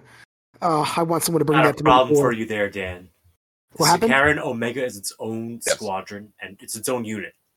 You could only have the basic battle cannon Sicaran as the elites or the HQ. No, you can't they're take named the plasma. Nope. That's still yes, still heavy support. Yeah, I just want to make that clear. When it says a Legion Sicaran tank squadron, that means the tank squadron. That is the autocannon tank. You know why I'm getting confused? Because they changed, because in the Mechanicum book, there used to be the Thanatar Calyx and the Thanatar Canis, right? Now it's just Thanatar Canis, and you can upgrade it to the Thanatar Calyx. But the original name is that. So I thought it was you take a Sicaran and you can upgrade it to the Omega. I didn't know if this fits very much what we were saying before for the Rite of War that you were discussing. In Pride of the Legion, where it's when it says Cataphracti Squad, that is a particular elite choice. When you say a guy in armor, that's a different thing. If you look in the book, it's Legion Sicaran Squadron is what it says. That is one choice. Different things are Legion Sicaran Arcus or Legion Sicaris Omega and all. It doesn't say those. So yeah, it's just your normal Sicaran. However, you still can take those other ones as normal heavy because now your heavy slots are open. So you could fill a bunch of Predators, have a Sicaran leading them technically, and have your heavy support be your special Sicarans. Does the Predator have a plasma version on the top? Yes, it does. Oh, okay. It's a large blast. Because the Predator, it's one Predator squadron. It's only one entry, and there it says it can exchange its Predator cannon for one of the following, and it's a huge variety of weapons. So Predators are essentially one unit, where Sicarans are all essentially separate units from the book. Yes, very, very big change from last edition. The Predators can have any top turret. Last edition, they could only have one Predator entry. There are 6 types of Sicaran entries. That alone tells you. Warlord trait, Master of the Armor. A Warlord with this Warlord trait gains the Master of the Legion special rule, so you are allowed to take all this, and gets a 5 of Invul and increases Blitz's skill by +1, but may never select the command squad or any other unit that uses the retinue rule. You can't have a bunch of guys in armor standing around this tank to protect it. You can. They're just Here not you're that not good allowed at to. it. You're not allowed to take them. Yeah. This can't be a command squad. Yeah. I'm just picturing like the Deathwing companions. Like, yeah, I could totally intercept that las cannon. You're going to die from it, but you can. Totally. I mean, your corpse stopped it. I would have loved it if it let you do that, but you had to take like, I don't know, rhinos. Like you're protecting him with it, because that's essentially what it is. Your big thing is protected by the next thing down. So your Sicaran is protected by like a squad of 2 rhinos hanging out with him. I am in no way positioned currently to run this. For what is out in plastic, you kind of can't. In reality, it's true. 40K. Well, I'm talking about for things that are out pure 30K. And also, you just have to be riding in vehicles. Yeah. So, I mean, you could run this and then just automatically kill all your tactical marines out the gate, if you don't have rhinos for them to ride it. Well, I was going to say, didn't the it's not. Predator get released, I want to say? Nope. The base Sicaran is out. We're still waiting on the Predator and 2 of the heavy weapon kits from that initial preview of what's coming in Horus Heresy. That's true, actually, yeah. If you're an infantry, you can be embarked on a transport, so you're okay there. I would say you could run it with what's out there now. And again, yeah, there's 40K has some Predators. Runs some 40K Predators. Who cares? While the other ones are not out yet, it's all fine. But in terms of what they've specifically put out for 30K, it would be kind of tough in my mind to run it for exactly what you want. Although you could put those guys in some rhinos that would be fine. And you do now have the Sicaran kit. And if you happen to have some Predators, you can run a very cool army. Or in the future, or if you happen to have a collection already, because some people absolutely do, of course, you could run your army. There's 2 ways to run armies without infantry. This is a base, not counting some of the Legion stuff. Here's one of them, and you could actually even take, like I said, for those guys that can take a dedicated rhino, they could take Proteus, Land Raider Proteus carriers instead. So you could have just a wall of steel facing your opponent. How was it? I've played against this before with my Custodes. It was so Custodes back in 1.0, Custodes really didn't have anti-armor. Their version of anti-armor was either taking the Ares, which is the thing that got released for Aeronautica, which has that big Magna bullshit las cannon. But also they have like the Telemon kind of took anti-tank, but essentially it was actually a fun game because he needed to get on the point, and I had fists that were strength 10. They were punching railguns essentially. So it was a fun back and forth actually, because my Custodes were dying to essentially heavy weapons which could penetrate their armor. But then when he would drive onto the objective, my Aquilons would pop out of the wall and just punch it. It was fun. This one seems like a lot of fun. Game too. If you're playing objectives and you aren't bringing line units, because technically in this you don't have to. You can make your Predators troops, but they're not line, so they can't score. But if you have a bunch of Predators and I slaughter all your line units with my cannons, it doesn't matter. I don't know, maybe it'd be good or something like that, but I think it would be a lot of fun. And as more vehicle comes out, because you're allowed to take this one as an ally detachment. There's nothing that says you can't, as long as your game is big enough, of course. Or does it say you can't take be an ally, but this cannot be sorry. Yep, it's the very last one. Yep, can only be selected as because it has to have your warlord. I was like, that would actually be kind of fun. I should point out for people who are like, I know, I always do that. That all feeling hurts so much. I will point out for people who are like, oh my God, how do I beat this much armor? Always remember. Crack grenades hit rear armor. Charge the vehicle, because this actually happened to me 2 weeks ago, because the Myrmidon axes are Sunder, strength 7. And I'm like, why the fuck are they strength 7 Sunder? That makes it, they can't do anything. And then I had my friend Sean be like, Dan, remember, you attack rear armor when you charge a vehicle. So a Predator on the booty is 10. I don't know. I don't know Predators. Yeah, it should be 10. Is it 11? It's 10. It's 10. Oh Jesus! Yeah, no, it's 10. So and don't forget, all your tactical marines have crack grenades, which are strength 6 and automatically hit, and they automatically hit rear armor. So just roll 10 dice, and oh wow, look at that! I rolled at least 3/4 Predator. Yeah, exactly. So realize that It's shooting might very not easy to do kill. anything. Yeah, shooting might not do anything, but if you charge a tank, unless it's like a Land Raider or something, or what was it, a Kratos? Yeah, I figured out on Friday when Dave took it that a Kratos It's a was Land 14 Raider all with around, It's a and I was like, weird oh, Land Raider with a different that's a- gun on top. that's a thick, Yeah. that's a thick boy with 3 C's. But no, it was a lot of fun. Like, so yeah, unless you're going against a Kratos or a Land Raider, then bring anti-tank. But I think actually, so hold on. Yes. Besides Kratos or Land Raider, since we're on this, and this is actually besides a Kratos or Land Raider variant, what is the next heaviest thing underneath that? Yeah. It's a Sakaran, Legion right? Typhons. Legion Typhons are Are lighter. they 14 all around 14. though? They're 14, 13 rear armor. Okay, so that would be the highest the next lowest. Because Sakarans, I think, are 11 on the back. Cerberus are 14, 14, 13 Yes. as well. Sakarans are 12 on the back. Yeah, I'm flipping through the Sakarans right now. Yeah, they're really? 13 front, Damn. side, and back Nice. 12. Okay. And then drop pods are 12 all around. Because, that's exciting. Yeah, so basically the unhurtables for your tacticals are Typhon and up. Or Cerberus and up. Yep. Okay. That's not bad. I mean, this list is not gonna spam like Spartan, Kratos, Land Raider. It might, but Well, Dan, I think you're forgetting. I think we're all forgetting. Any Yes. unit could have a Rhino can instead have a Indeed. Land Raider. oh my god, Yeah, as long as they That's could take the it as first bullet point dedicated, of yes, what they you can gave. switch that's true. And I did out. watch a very cool Blood Angels army run this Rite of War. It was 3 despoiler squads in Land Raiders that had the triple las cannon setup, because of course. And then 3 ball predators just filling in the points. This was for 1,500. And it was actually one of the top performing loyalist armies at this event. I think it's just because loyalists, they're doomed to fail because they're loyalists and it's what they deserve. But aside from that, it works. You probably still want some infantry in your army just to cap objectives in the late game.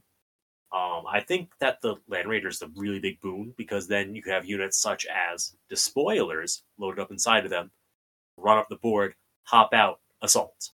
Normally it's hop out, wait a turn. And if you're taking assault. a lot more of the vehicles, if you're filling this thing with Predators and Sakarans and all, you're overall, I mean, they're a little bit more costly than maybe your base, some of your troop units and all. Although Predators aren't really that much, but you're probably not running individual Predators. You're probably taking actual squadrons. So I think it's really cool. This is one of the ones where, again, I can't run it. I don't have this sort of tanks, but when I get to the point, yeah, I'd absolutely try. And okay, it has to be your primary. So you have to fill that out a little bit, but there's none that doesn't say, this one doesn't disallow an ally.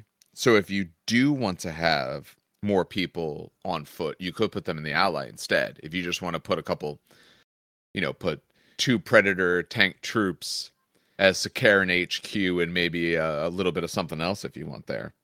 I know. It's cool. This one I like a lot. I don't know how well it would do. I don't know if I'll ever see it, but I like it.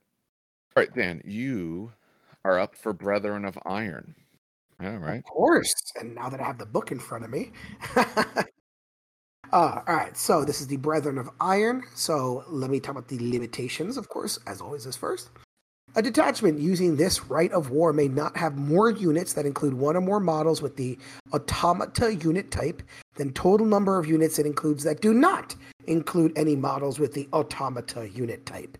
So I read this and my brain farted, by the way, and I read it again. I was hoping that if I read it again live, like it would come to me. Dave, does this mean you can't have less automata on the field than more? Can you dumb-five this one for me? You were Because I had the biggest brain start fart. saying it backwards. Your number of units that are automata cannot be the same or cannot outnumber the units that are not automata. Because notice it says cannot be more than. Okay, that's what I thought. Okay. So you're allowed to be equal, but they can't have more. I read this and I'm like, what the fuck? Okay, we're good. We're good. I was in the right realm of I was in the reality. So At least one model with a Cortex controller must be included in the detachment for every 3 models with the automata unit type in the detachment. And that's what I'm going to ask for Steve. Steve, I believe the only Cortex controller in the Legion book is the Forge Lord. Correct me if I'm wrong. I think there's actually and I think Tech Marines have the option. Okay. I think I the will generic check Tech while Marine you take guys it. talk about it. Yeah, check to see if Tech Marine has it because I'm not. And a few of the console types. Okay. And it's for 3 models, by the way. So not units, models. No model or unit in the detachment may be given the Paragon of Metal special rule, which I'll talk about in a second, because that's actually kind of hurtful as limitation. I'll talk about why in a second. A model with the Forge Lord Legion Consularis upgrade must be taken as a compulsory HQ choice. He does not need to be the Warlord, though. Of course, this will preclude certain other characters from being included in the detachment. That means in most cases that both Legion Praetor and Legion Forge Lord must be taken. So, before I get to the effects, I want to talk about the Paragon of Metal, and also I want to refresh people's brains on what an automata does, because it runs through protocols, essentially. So first of all, let's talk about protocols. Remember that when you have an automata or cybernetic unit, it has a protocol that it must do. You can move it in any direction during your phase, right? Moves wherever, but it almost must always shoot the closest target with all of its weapons or all of its usable weapons. But I believe, so I say all of its usable weapons, but at this point, every automata can fire all of its weapons with no penalty. So I don't know why that is, but so you have to fire at the closest target. And if within range, so 12 inches, you must charge at the valid closest target. This gets turned off, or you can ignore your protocols when you have someone with a Cortex controller within 12 inches of the automata unit. All right, so a Cortex controller can basically stop the automata from shooting and charging the closest unit. But again, it can move anywhere, so you could kind of still screw around. Like you could be like move closer to a tank if you want to shoot the tank, but it can limit you. For things that have Cortex controllers, the Praevian comes with one. Yes. And the Forge Lord may take one for 15 points. Okay. Additionally, the Rite of War. Yes, so the Tech Marines, because of this, will allow you to have it. Perfect. I didn't talk about. Yep. Let me see. Okay, good. Okay. I just wanted to make sure that I wanted to go. So now let's talk about the Paragon of Metal, because this does hurt that you can't do this. So what? Then don't mention it. Don't make them sad. Because you can't have it. How bad the limitation can be. So I did talk about the automata and what you can do. What Paragon of Metal does basically is not only turn off the protocols, but it also gives you precision strikes 4-up, precision shots 4-up. It will not die 4-up. Rampage 2. You get your wounds and weapon skill increased by 1. And it was kind of used to kind of stop. It basically jump starts one of your automatas. Or automatas, but you can't do it. So that I'll talk about that. I want to mention it because when we get to the effects, I want to make sure people understand that that's a heavy limitation. So the effects. First of all, your Castellax battle just automata maniples. What is the star? Oh, Mechanicum book. May be taken as non-compulsory troop choices, and Vorax battle automata maniples may be taken as non-compulsory fast attack choices. And Domitar battle automata maniples, oh, and those are sexy, may be taken as non-compulsory elite choices in this detachment using this Rite of War. In addition, and this is where it hurts with the Paragon of Metal, a single Thanatar Siege automata maniple of no more than 1 model may be taken as a non-compulsory heavy support choice using this Rite of War. So basically, you get your choices of Castellax, Vorax, Domitars, and Thanatars, which ironically I think is every single fucking. Oh no, it's ignoring the flying one. Ursarax? Let me see. Hold on. I'm trying to think. Run through robots real quick. Yeah, that's everyone except the flying drone. Technically, I think that Silax are now classed as automata. No, they're not. Stop that. Oh, now I gotta look. Oh, yeah. I have the troop selections open. Give me a second. I don't even have the book, and I think I know this. No, but they didn't used to be automata, did they? I never read them. Guardian automata instead of battle automata. Oh, yeah. I think they're technically automata subtypes. Yet to find someone who runs those. When you find someone I love the models, but they're so space. You find someone who runs those. And so I'll give you like a quick rundown, because we didn't really talk about... Just another thing to note real fast, which is a big thing that you might not immediately pick up on. because you're forced to use a Forge Lord as your compulsory HQ choice, you also are going to end up with Thallax in the elite slot. Ooh, so because the Forge Lord unlocks Thallax. Nice. And the Thallax will get the Legion Astartes special rule. Stupid question. Is that they can keep line then, right? I do believe. Yes. Isn't it their elite? Okay. So they we'll mention them because that's actually pretty damn. That's okay. Now we're entering levels of spice that I'm liking. So, sorry. Before I go into what each one does, hold on. Two more things. The Battle Automata from that list do not gain Legion special rules. They just go into your detachment. No, but the Thallax will. Thallax will, and if you take a Legion Praevian, those Automata will. Okay. Yeah, so you can end up with a weird mix of both Legion and non-Legion. I should also point out that Tech Marines can also get Cortex controllers at 20 points. So let's really quick, I'm going to run down real quick the different automatas. I know we haven't done a Mechanicum review yet. I like the book. I know some people are doom and gloom. If they're doom and gloom, I would think they're doom and gloom the other way. Like there's way too much if we don't know what to do against it. No, there's literally doom and gloom, like everything sucks. And it's so little TLDR. I'm going to literally give us a 30-second TLDR. I think people are coming into Mechanicum with a 1.0 mindset, expecting their Castellax to be monstrous creatures, AP2, and still... the Mechanicums their units have changed. Everything now does something different. They're still amazing units, but they're not the same type of role. And people are coming into this with, well, now I can't do this anymore. It sucks. And kind of ignoring the fact that now you do something else, but better. Anyway, that's my 2 cents. Domitars, 145 points. I'll give you right now, most automata are going to be strength and toughness 7, strength 7, toughness 6. The Domitar is toughness 7. It's got an extra wound. It's 5 wounds. Weapon skill 4. 3 attacks. The big thing with the automata, it's 145 points. It is a very hefty unit. The big thing with this automata, the reason it's really good, it has 2 fists, which, let me just check something. With 2 graviton gains an additional attack is not included. I apologize. So it's actually got 4 attacks because it's got 2 fists. It has 4 attacks at strength 10, AP 1, concussive 2 or something. But you can also shoot these as haywire templates, meaning if there's a contemptor that dares to try to charge your Domitar model, it will be hit with 2d3. Oh, no, wait. It can't react. Never mind. Ignore me. Agony. That sucks. Oh, yeah, because you can't take a cyber... You can't override its command with Cyberthurgy. Oh, that hurts. But it does have 2 haywire templates, which is still nice. Sorry. All these guys, except for the Thallax, have a 5-up invulnerable save. Cannot be instant killed. They get the automatic deflectors that contemptors get. Yes. So that's your Domitar. It's basically 2 heavy fists that are strength 10. I'll skip Thallax. I'll come back to them. Castellax. These are your basic kind of big boys. Again, strength 7, toughness 6, 4 wounds. They are weapon skill 3. Everything else after this is going to be weapon skill 3. I think Vorax are weapon skill 4. But just realize they're weapon skill 3. The big thing with these guys is that they're armed. Oh, hold on. The additional attack is not included in the profile, for fuck's sake. So they're 3 attacks.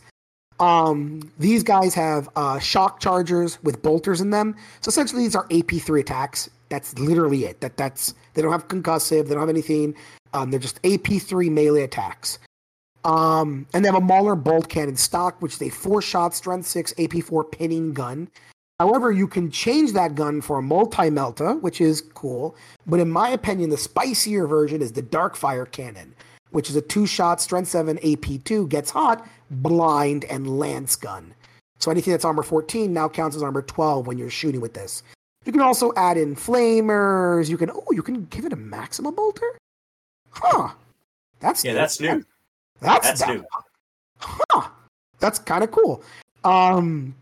That's actually an interesting choice then, because that's all of a sudden, yeah. Anyway, and then you can also replace the fist with 2 power blades, which makes the melee AP 4, but it makes it breach 5. So you trade the AP 3, but you have the possibility of hurting Terminators. So yeah, they're very much a fire support unit. Very good at doing that. Vorax are the really cool. People either love them or hate their look. I don't know why. They I are like amazing. I love the way And they look. anyone People try to who eat them, thinks but- otherwise is tasteless and tactless. So these guys are, again, strength 6, toughness 5. So they're a little weaker. They are weapon skill 4. Very interesting. They're 3 attacks. Hold on. The additional attack is not included. They're 4 attacks. I got to read that stupid thing every time because I don't know if it's included or not. They are light. They do come with Scout and Fleet too. So they are very, very fast. They're armed with 2 inbuilt rotor cannons. So they do DACA. They have a lightning gun. I'll talk about the lightning gun when we get to Thalax in a second. They now come with automatic deflectors. This used to be a big thing with them. They have a 3-up armor save, which is better than their 4-up from last edition, and now they have a 5-up invulnerable and can't be insta-killed, which is amazing. And yeah, that's kind of them. They're very quick, very fast. The power blades, remember, are AP4, breach 5. And then last but not least, the spiciest of all, next to Thalax. I know Steve loves this Thalax, but I want to talk about the Thanatar because the Thanatar is sexy. Thanatar is strength 8, toughness 8, 7 wounds. This thing is a monster. It's beefy. It's also got a 2-up save. It's a Leviathan. Now, what it's armed with, melee-wise, is 2 shock charges. Who gives a shit? Don't put this in melee, please. It's got a twin-linked Mauler bolt cannon, so 4 shots, strength 6. It doesn't really matter. Now, there are 2 versions of this. You can take the Plasma Mortar, which is a strength 8, AP 4, breach 4, pinning, ignores cover weapon, large blast. That Give me a second, I'm going to go vomit. Oh, wait. That can double fire for D3. Can now if you take D3 wounds, which is that built into the unit or is that a Cybernetica thing? No, that's just the weapon rule. It's got reactor overload, meaning if you take D3 wounds, you could just double fire it. Now, correct me if I'm wrong. Tech Marines and I love what are the other Legion leader called? What's he called? The Forge Lord. Do they have Machinators array or no? Yeah. The Forge Lord is a Machinator array. The Tech Marine is Servowar. So you can repair this thing on a 3-up. Nice. So if you stick the Forge Lord with the Thanatar and it does D3 wounds to itself, on a 3-up you can repair one of those wounds instead of shooting. Yes. Not the Thanatar shooting, instead of your Forge Lord shooting. So little side kind of fun. You could also take a Heavy Las, which is a strength 10 AP1, 3 shots, armor bane, ranged, and I think it's got shock pulse 6+, which essentially it's a 3-shot strength 10 AP1 gun with armor bane. The reason I cry that you can't take Paragon of Metal is because then you can give him a precision shot 4-up and then start picking people. This is going to be kind of my game plan, picking out apothecaries and like people I don't like from squads with the las cannon. So it's just kind of a cool little thing Mechanicum would do. And then last but not least, Thalax, again going very quickly. These are strength 4, toughness 5, 3 wounds, 4-up save, 5-up feel no pain. They have a lightning gun. I'll explain the lightning gun. It's a 18-inch strength set. Okay, it could be 2. It could shoot 2 versions. It could be 3 shots at strength 4. Whatever, who cares? Or it could be 1 shot at strength 7, rend 4, and shred, which is a pretty damn nice profile. Especially if you have like 6 of them in a squad or 9 of them in a squad. That's like 9 shots hitting on 3s, rending on 4 with shred. That's sexy. It's AP, doesn't matter unless you rend. You can give them some really cool upgrades. Personal favorites are the Phased Plasma Fusel, which is a 3-shot, strength 6 AP3 breach 4-up gun, or the Photon Thruster, which is the Darkfire Lance, only strength 6. Or you can give them chain bayonets, you can give the whole unit melta-bombs, but, and I think Steve loves this the most, he's like salivating here, they come with something known as the Incunabulin jetpack. I was waiting for you just to stop trying. They come with a jetpack. That is fucking Christ. Sure. Incunabulin. I swear it's Incunabulin. And essentially what happens is it makes it. You can use the jetpack to move 12. They move 7 normal. You can use, but what this also lets them do is that they, after shooting, they can move 6 inches. So they can come out of cover, shoot, and then jump away out of line of sight so they can't be shot. And question. Hold on, wait. And then on top of that, if this wasn't spicy enough, they can also you add this movement to their reactions as well. That's how jetpacks work. Because why not? Well, yes, but it's just normal. Maybe there's a downside. Nope, no downside. They don't need one. What was your question, Steve?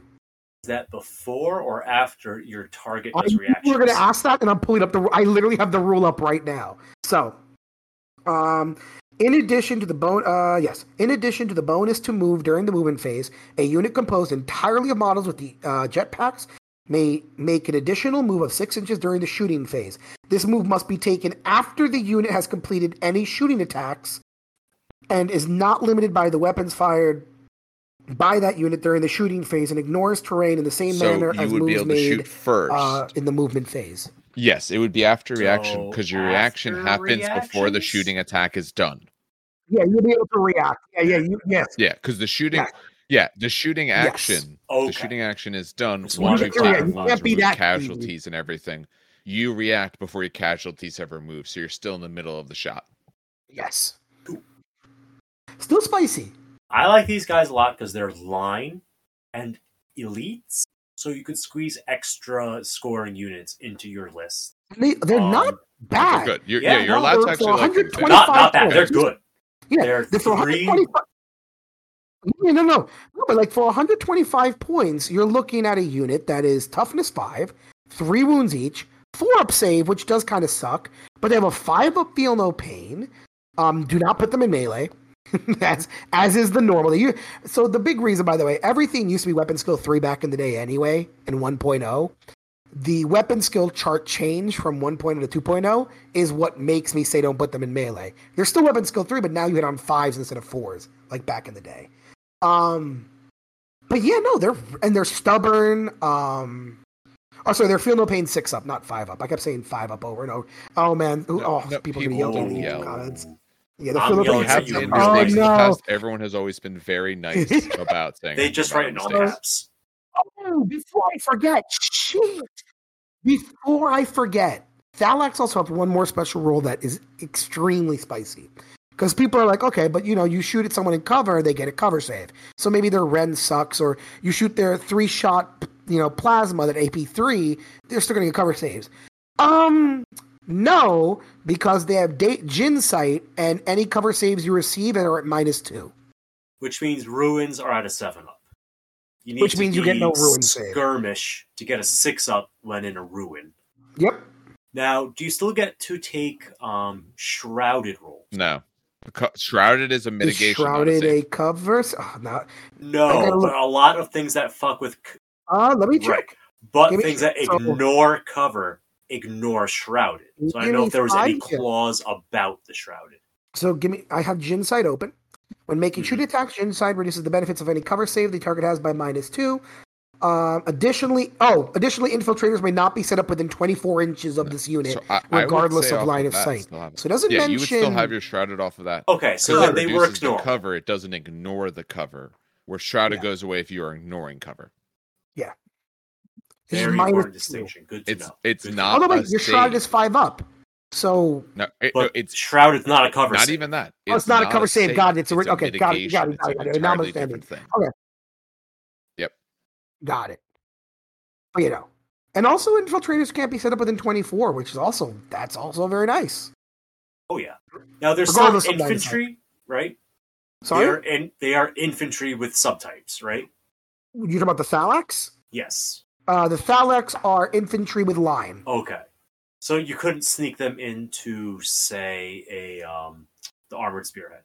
And again, they're not expensive. They're 125 points. No. I mean, like list writing wise, you couldn't get them into that list because they're restricted being infantry. 125 points and 37 points per model.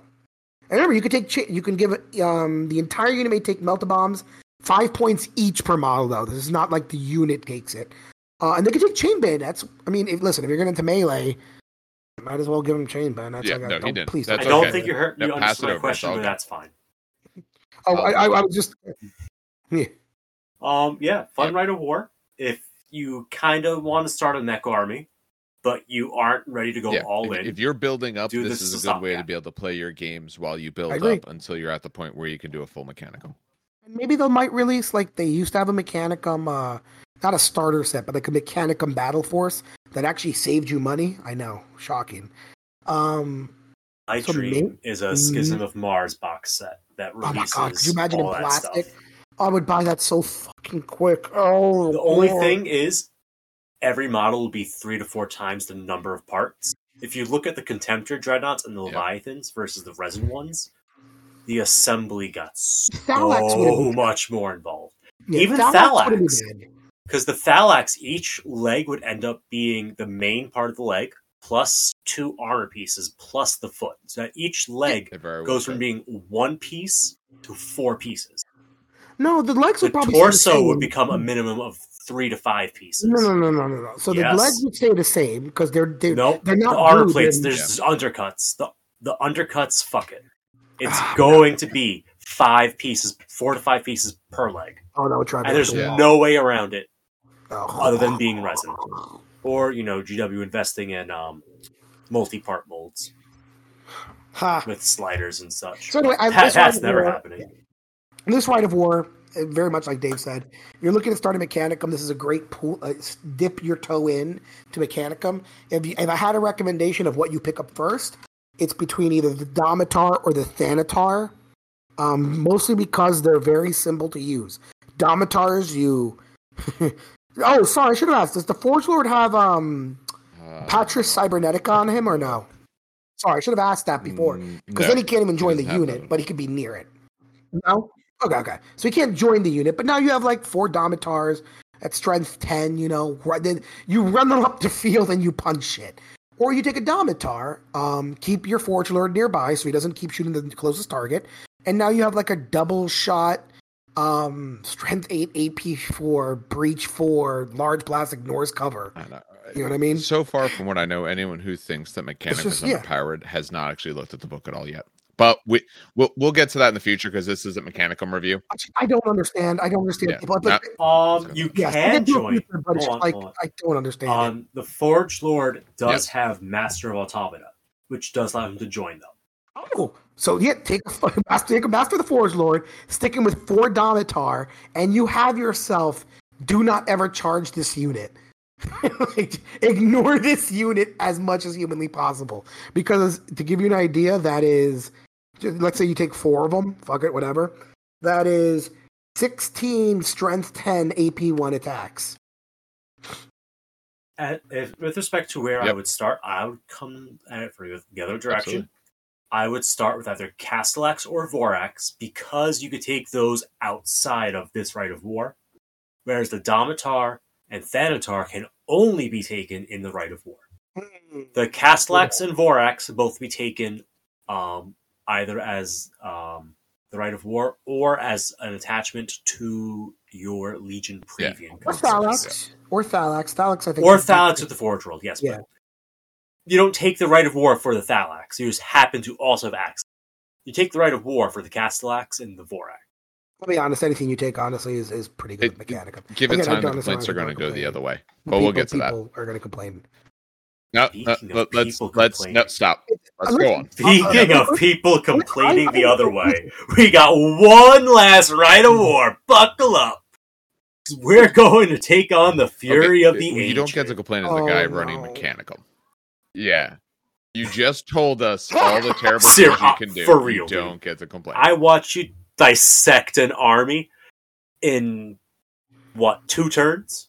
Oh, It took 3. Ugh. It's 3 turns. Oh, 3 turns. My apologies. So, turn off the limitations because there's a lot of limitation bullet points here. Not that they are that bad. So, all compulsory troops must be Legion Contemptor Dreadnought Talons. So that means between 2 and 6 Contemptors as your 2 compulsory troops because talents you take up to 3. No model can be a consul unless they're a Forge Lord, Primus Medicae, or Mortificator. So, no Delegatus, or no Herald, things like that. Just Forge Lord, Primus Medicae, and Mortificator. You could have only a single fast attack and a single heavy support, unless that unit is entirely Dreadnought unit types. So this is more flexible than the similar rule we got in Pride of the Legion. Because here, you can still fill all your heavy support slots with Derrideos and Leviathans. Whereas in Pride of the Legion, you could pick one heavy support among all the types. So a little bit more flexibility there. You don't get any fortification choices. Oh no, heartbroken. You may not select a Lord of War. That's fine. You have Dreadnoughts. Who needs Lords of War? We have Dreadnought. You can only use this as the primary detachment, but you are still able to take an allied detachment if you so choose. And you cannot roll to seize the initiative. That's fine. If you go first, if you go second, it's all the same because you have so many wounds and so much toughness per model. All right. What do you gain for these limitations? Contemptor Dreadnoughts may be taken as troops choices. Okay. Compulsory troops in the line subtype. Yep. So that means you have up to 6 scoring Dreadnought units. Yes. 6 scoring Dreadnought models is nothing to laugh at. Additionally, a single Contemptor Dreadnought Talon of 1 Dreadnought, so a single Contemptor, must be selected as your compulsory HQ choice. And you must take the Venerable Ancient upgrade for an extra 30 points. Oh no, 30-point tax. What a shame. But what do you get for those 30 points? Oh, nothing special. Just Eternal Warrior and a 4-up invulnerable save. It has to be your Warlord, too. Yeah. Oh, and you become a character subtype. Yes. Again, the character subtype, which means you can have a Warlord trait. So if there's a Warlord trait that you think to yourself, wow, if only my Dreadnought had that Warlord trait, how cool that would be. And you can issue challenges. Guess what? Now you got it. Yes. Absolutely. It's disgusting what that single model can do for you.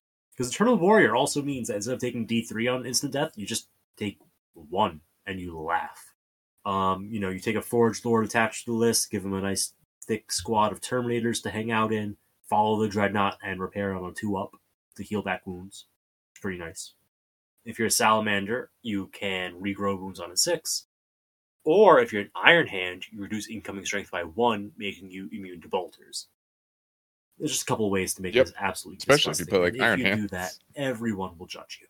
Yeah. One of the cool ones I think that's fun is if you're Iron Warriors, you can add 1 extra shot to the ranged weapons with the Warlord trait. So you can have a 2-shot plasma cannon. Yeah. It took me a few readings to figure out that's how it worked, because the second half of that Warlord trait talks about infantry. The first half is just the model with the rule. So yeah, it's At this point in the recording, we started going through and more of just getting into tactics, how to not so much play Fear of the Ancients, but much more of how to play against it. After recording this segment, we talked about it. We figured that should probably be its own separate entry to discuss, rather than for all the other parts. We more have talked about what it's about, how it works, why it's cool. And then here, it unfortunately got a little bit more negative to some respect than I would like, as well as it started to get into just discussions that didn't need to be had in the middle of what we're trying to get across here. So it's a little bit awkward where the ending point is, and the pickup point after this is going to be a little bit awkward as well. But we are going to do a separate discussion later to discuss a little bit more of Fear of the Ancients, and both the good, the bad that some people have been having with that. So now, back to the show. So we have went through 9 of these. Yes. Final thoughts. Let's throw out Fear of the Legion in terms of when we talk about like which one liked best or is best. Just because kind of unequivocal there to a certain extent. From fun perspective, what do we like the most? I like Pride. If I had the money, I like Subterranean. Assault. Because drills are so much fun. Like, if you had the money, Subterranean Assault is really fun. I really like Pride. Right. And that's because I just like 40 mil bases. That's just me.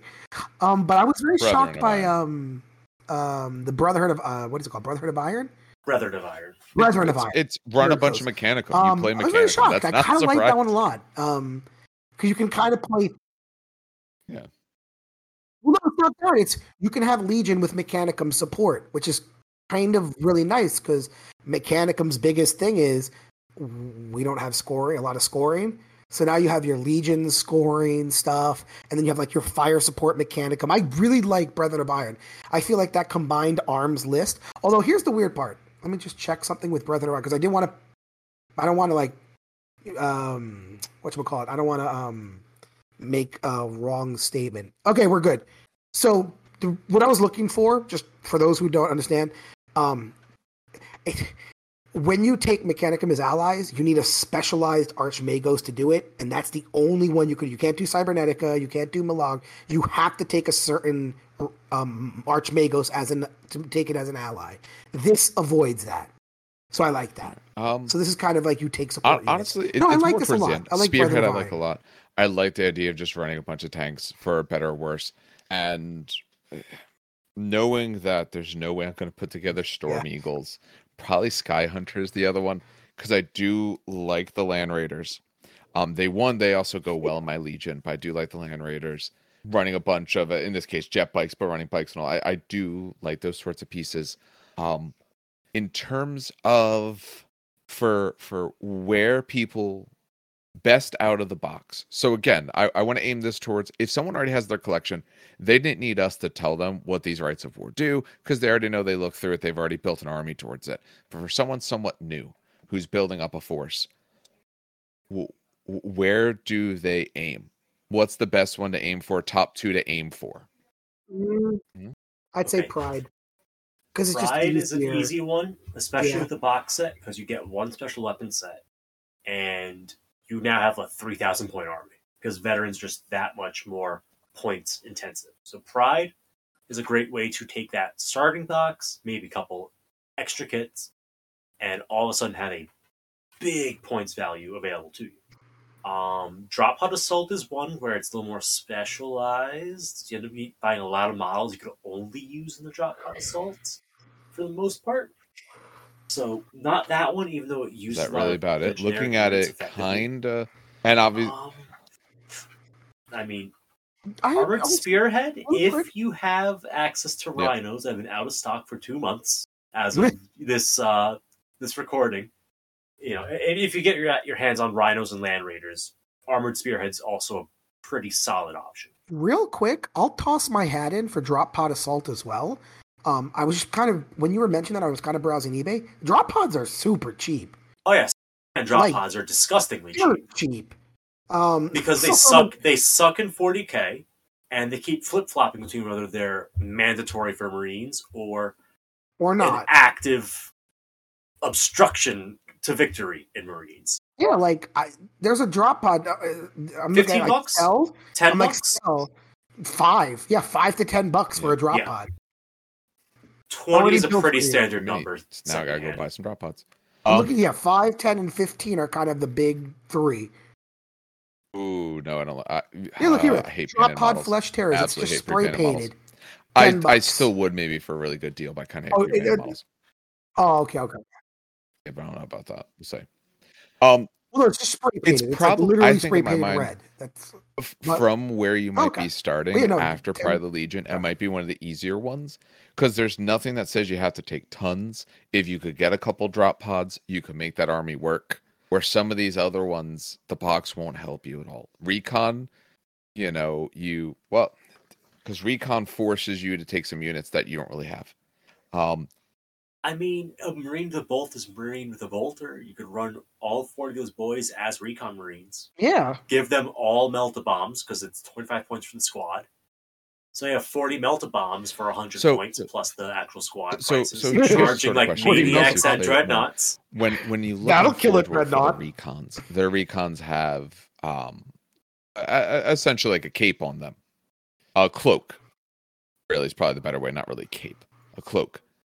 Is that what you see people tend to do? I would say any sort of camouflage would work. No. Okay, so they just take normal guys and paint them in camo. Or you could also just paint them camo. Yeah, I've seen people. Horus Heresy. Sure. Or I've seen people take not PVC. God damn it. PVA glue. No. Soak a piece of paper towel.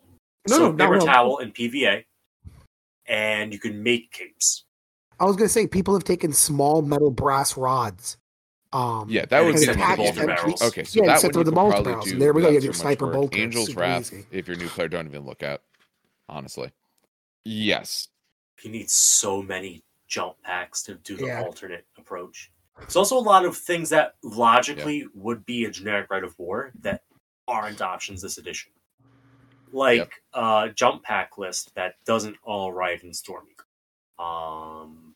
There's another one that one of the legions has that makes a lot of sense, and I'm Well, blanking Angel's on Wrath you could. which one it was. Because Like, it's there's if a they're few, not like, bulky. logical ones that are missing. No, sorry, that's the one not bulky. Which one's the one where you bikes. have it if you're Normal bikes. bulky, you don't have to care. Oh yeah, no, Angel's Wrath has if you do not have jump Underworld packs, Assault. then you have to be in a vehicle and all. So you could have a bunch of jump pack guys. It gives you an option there.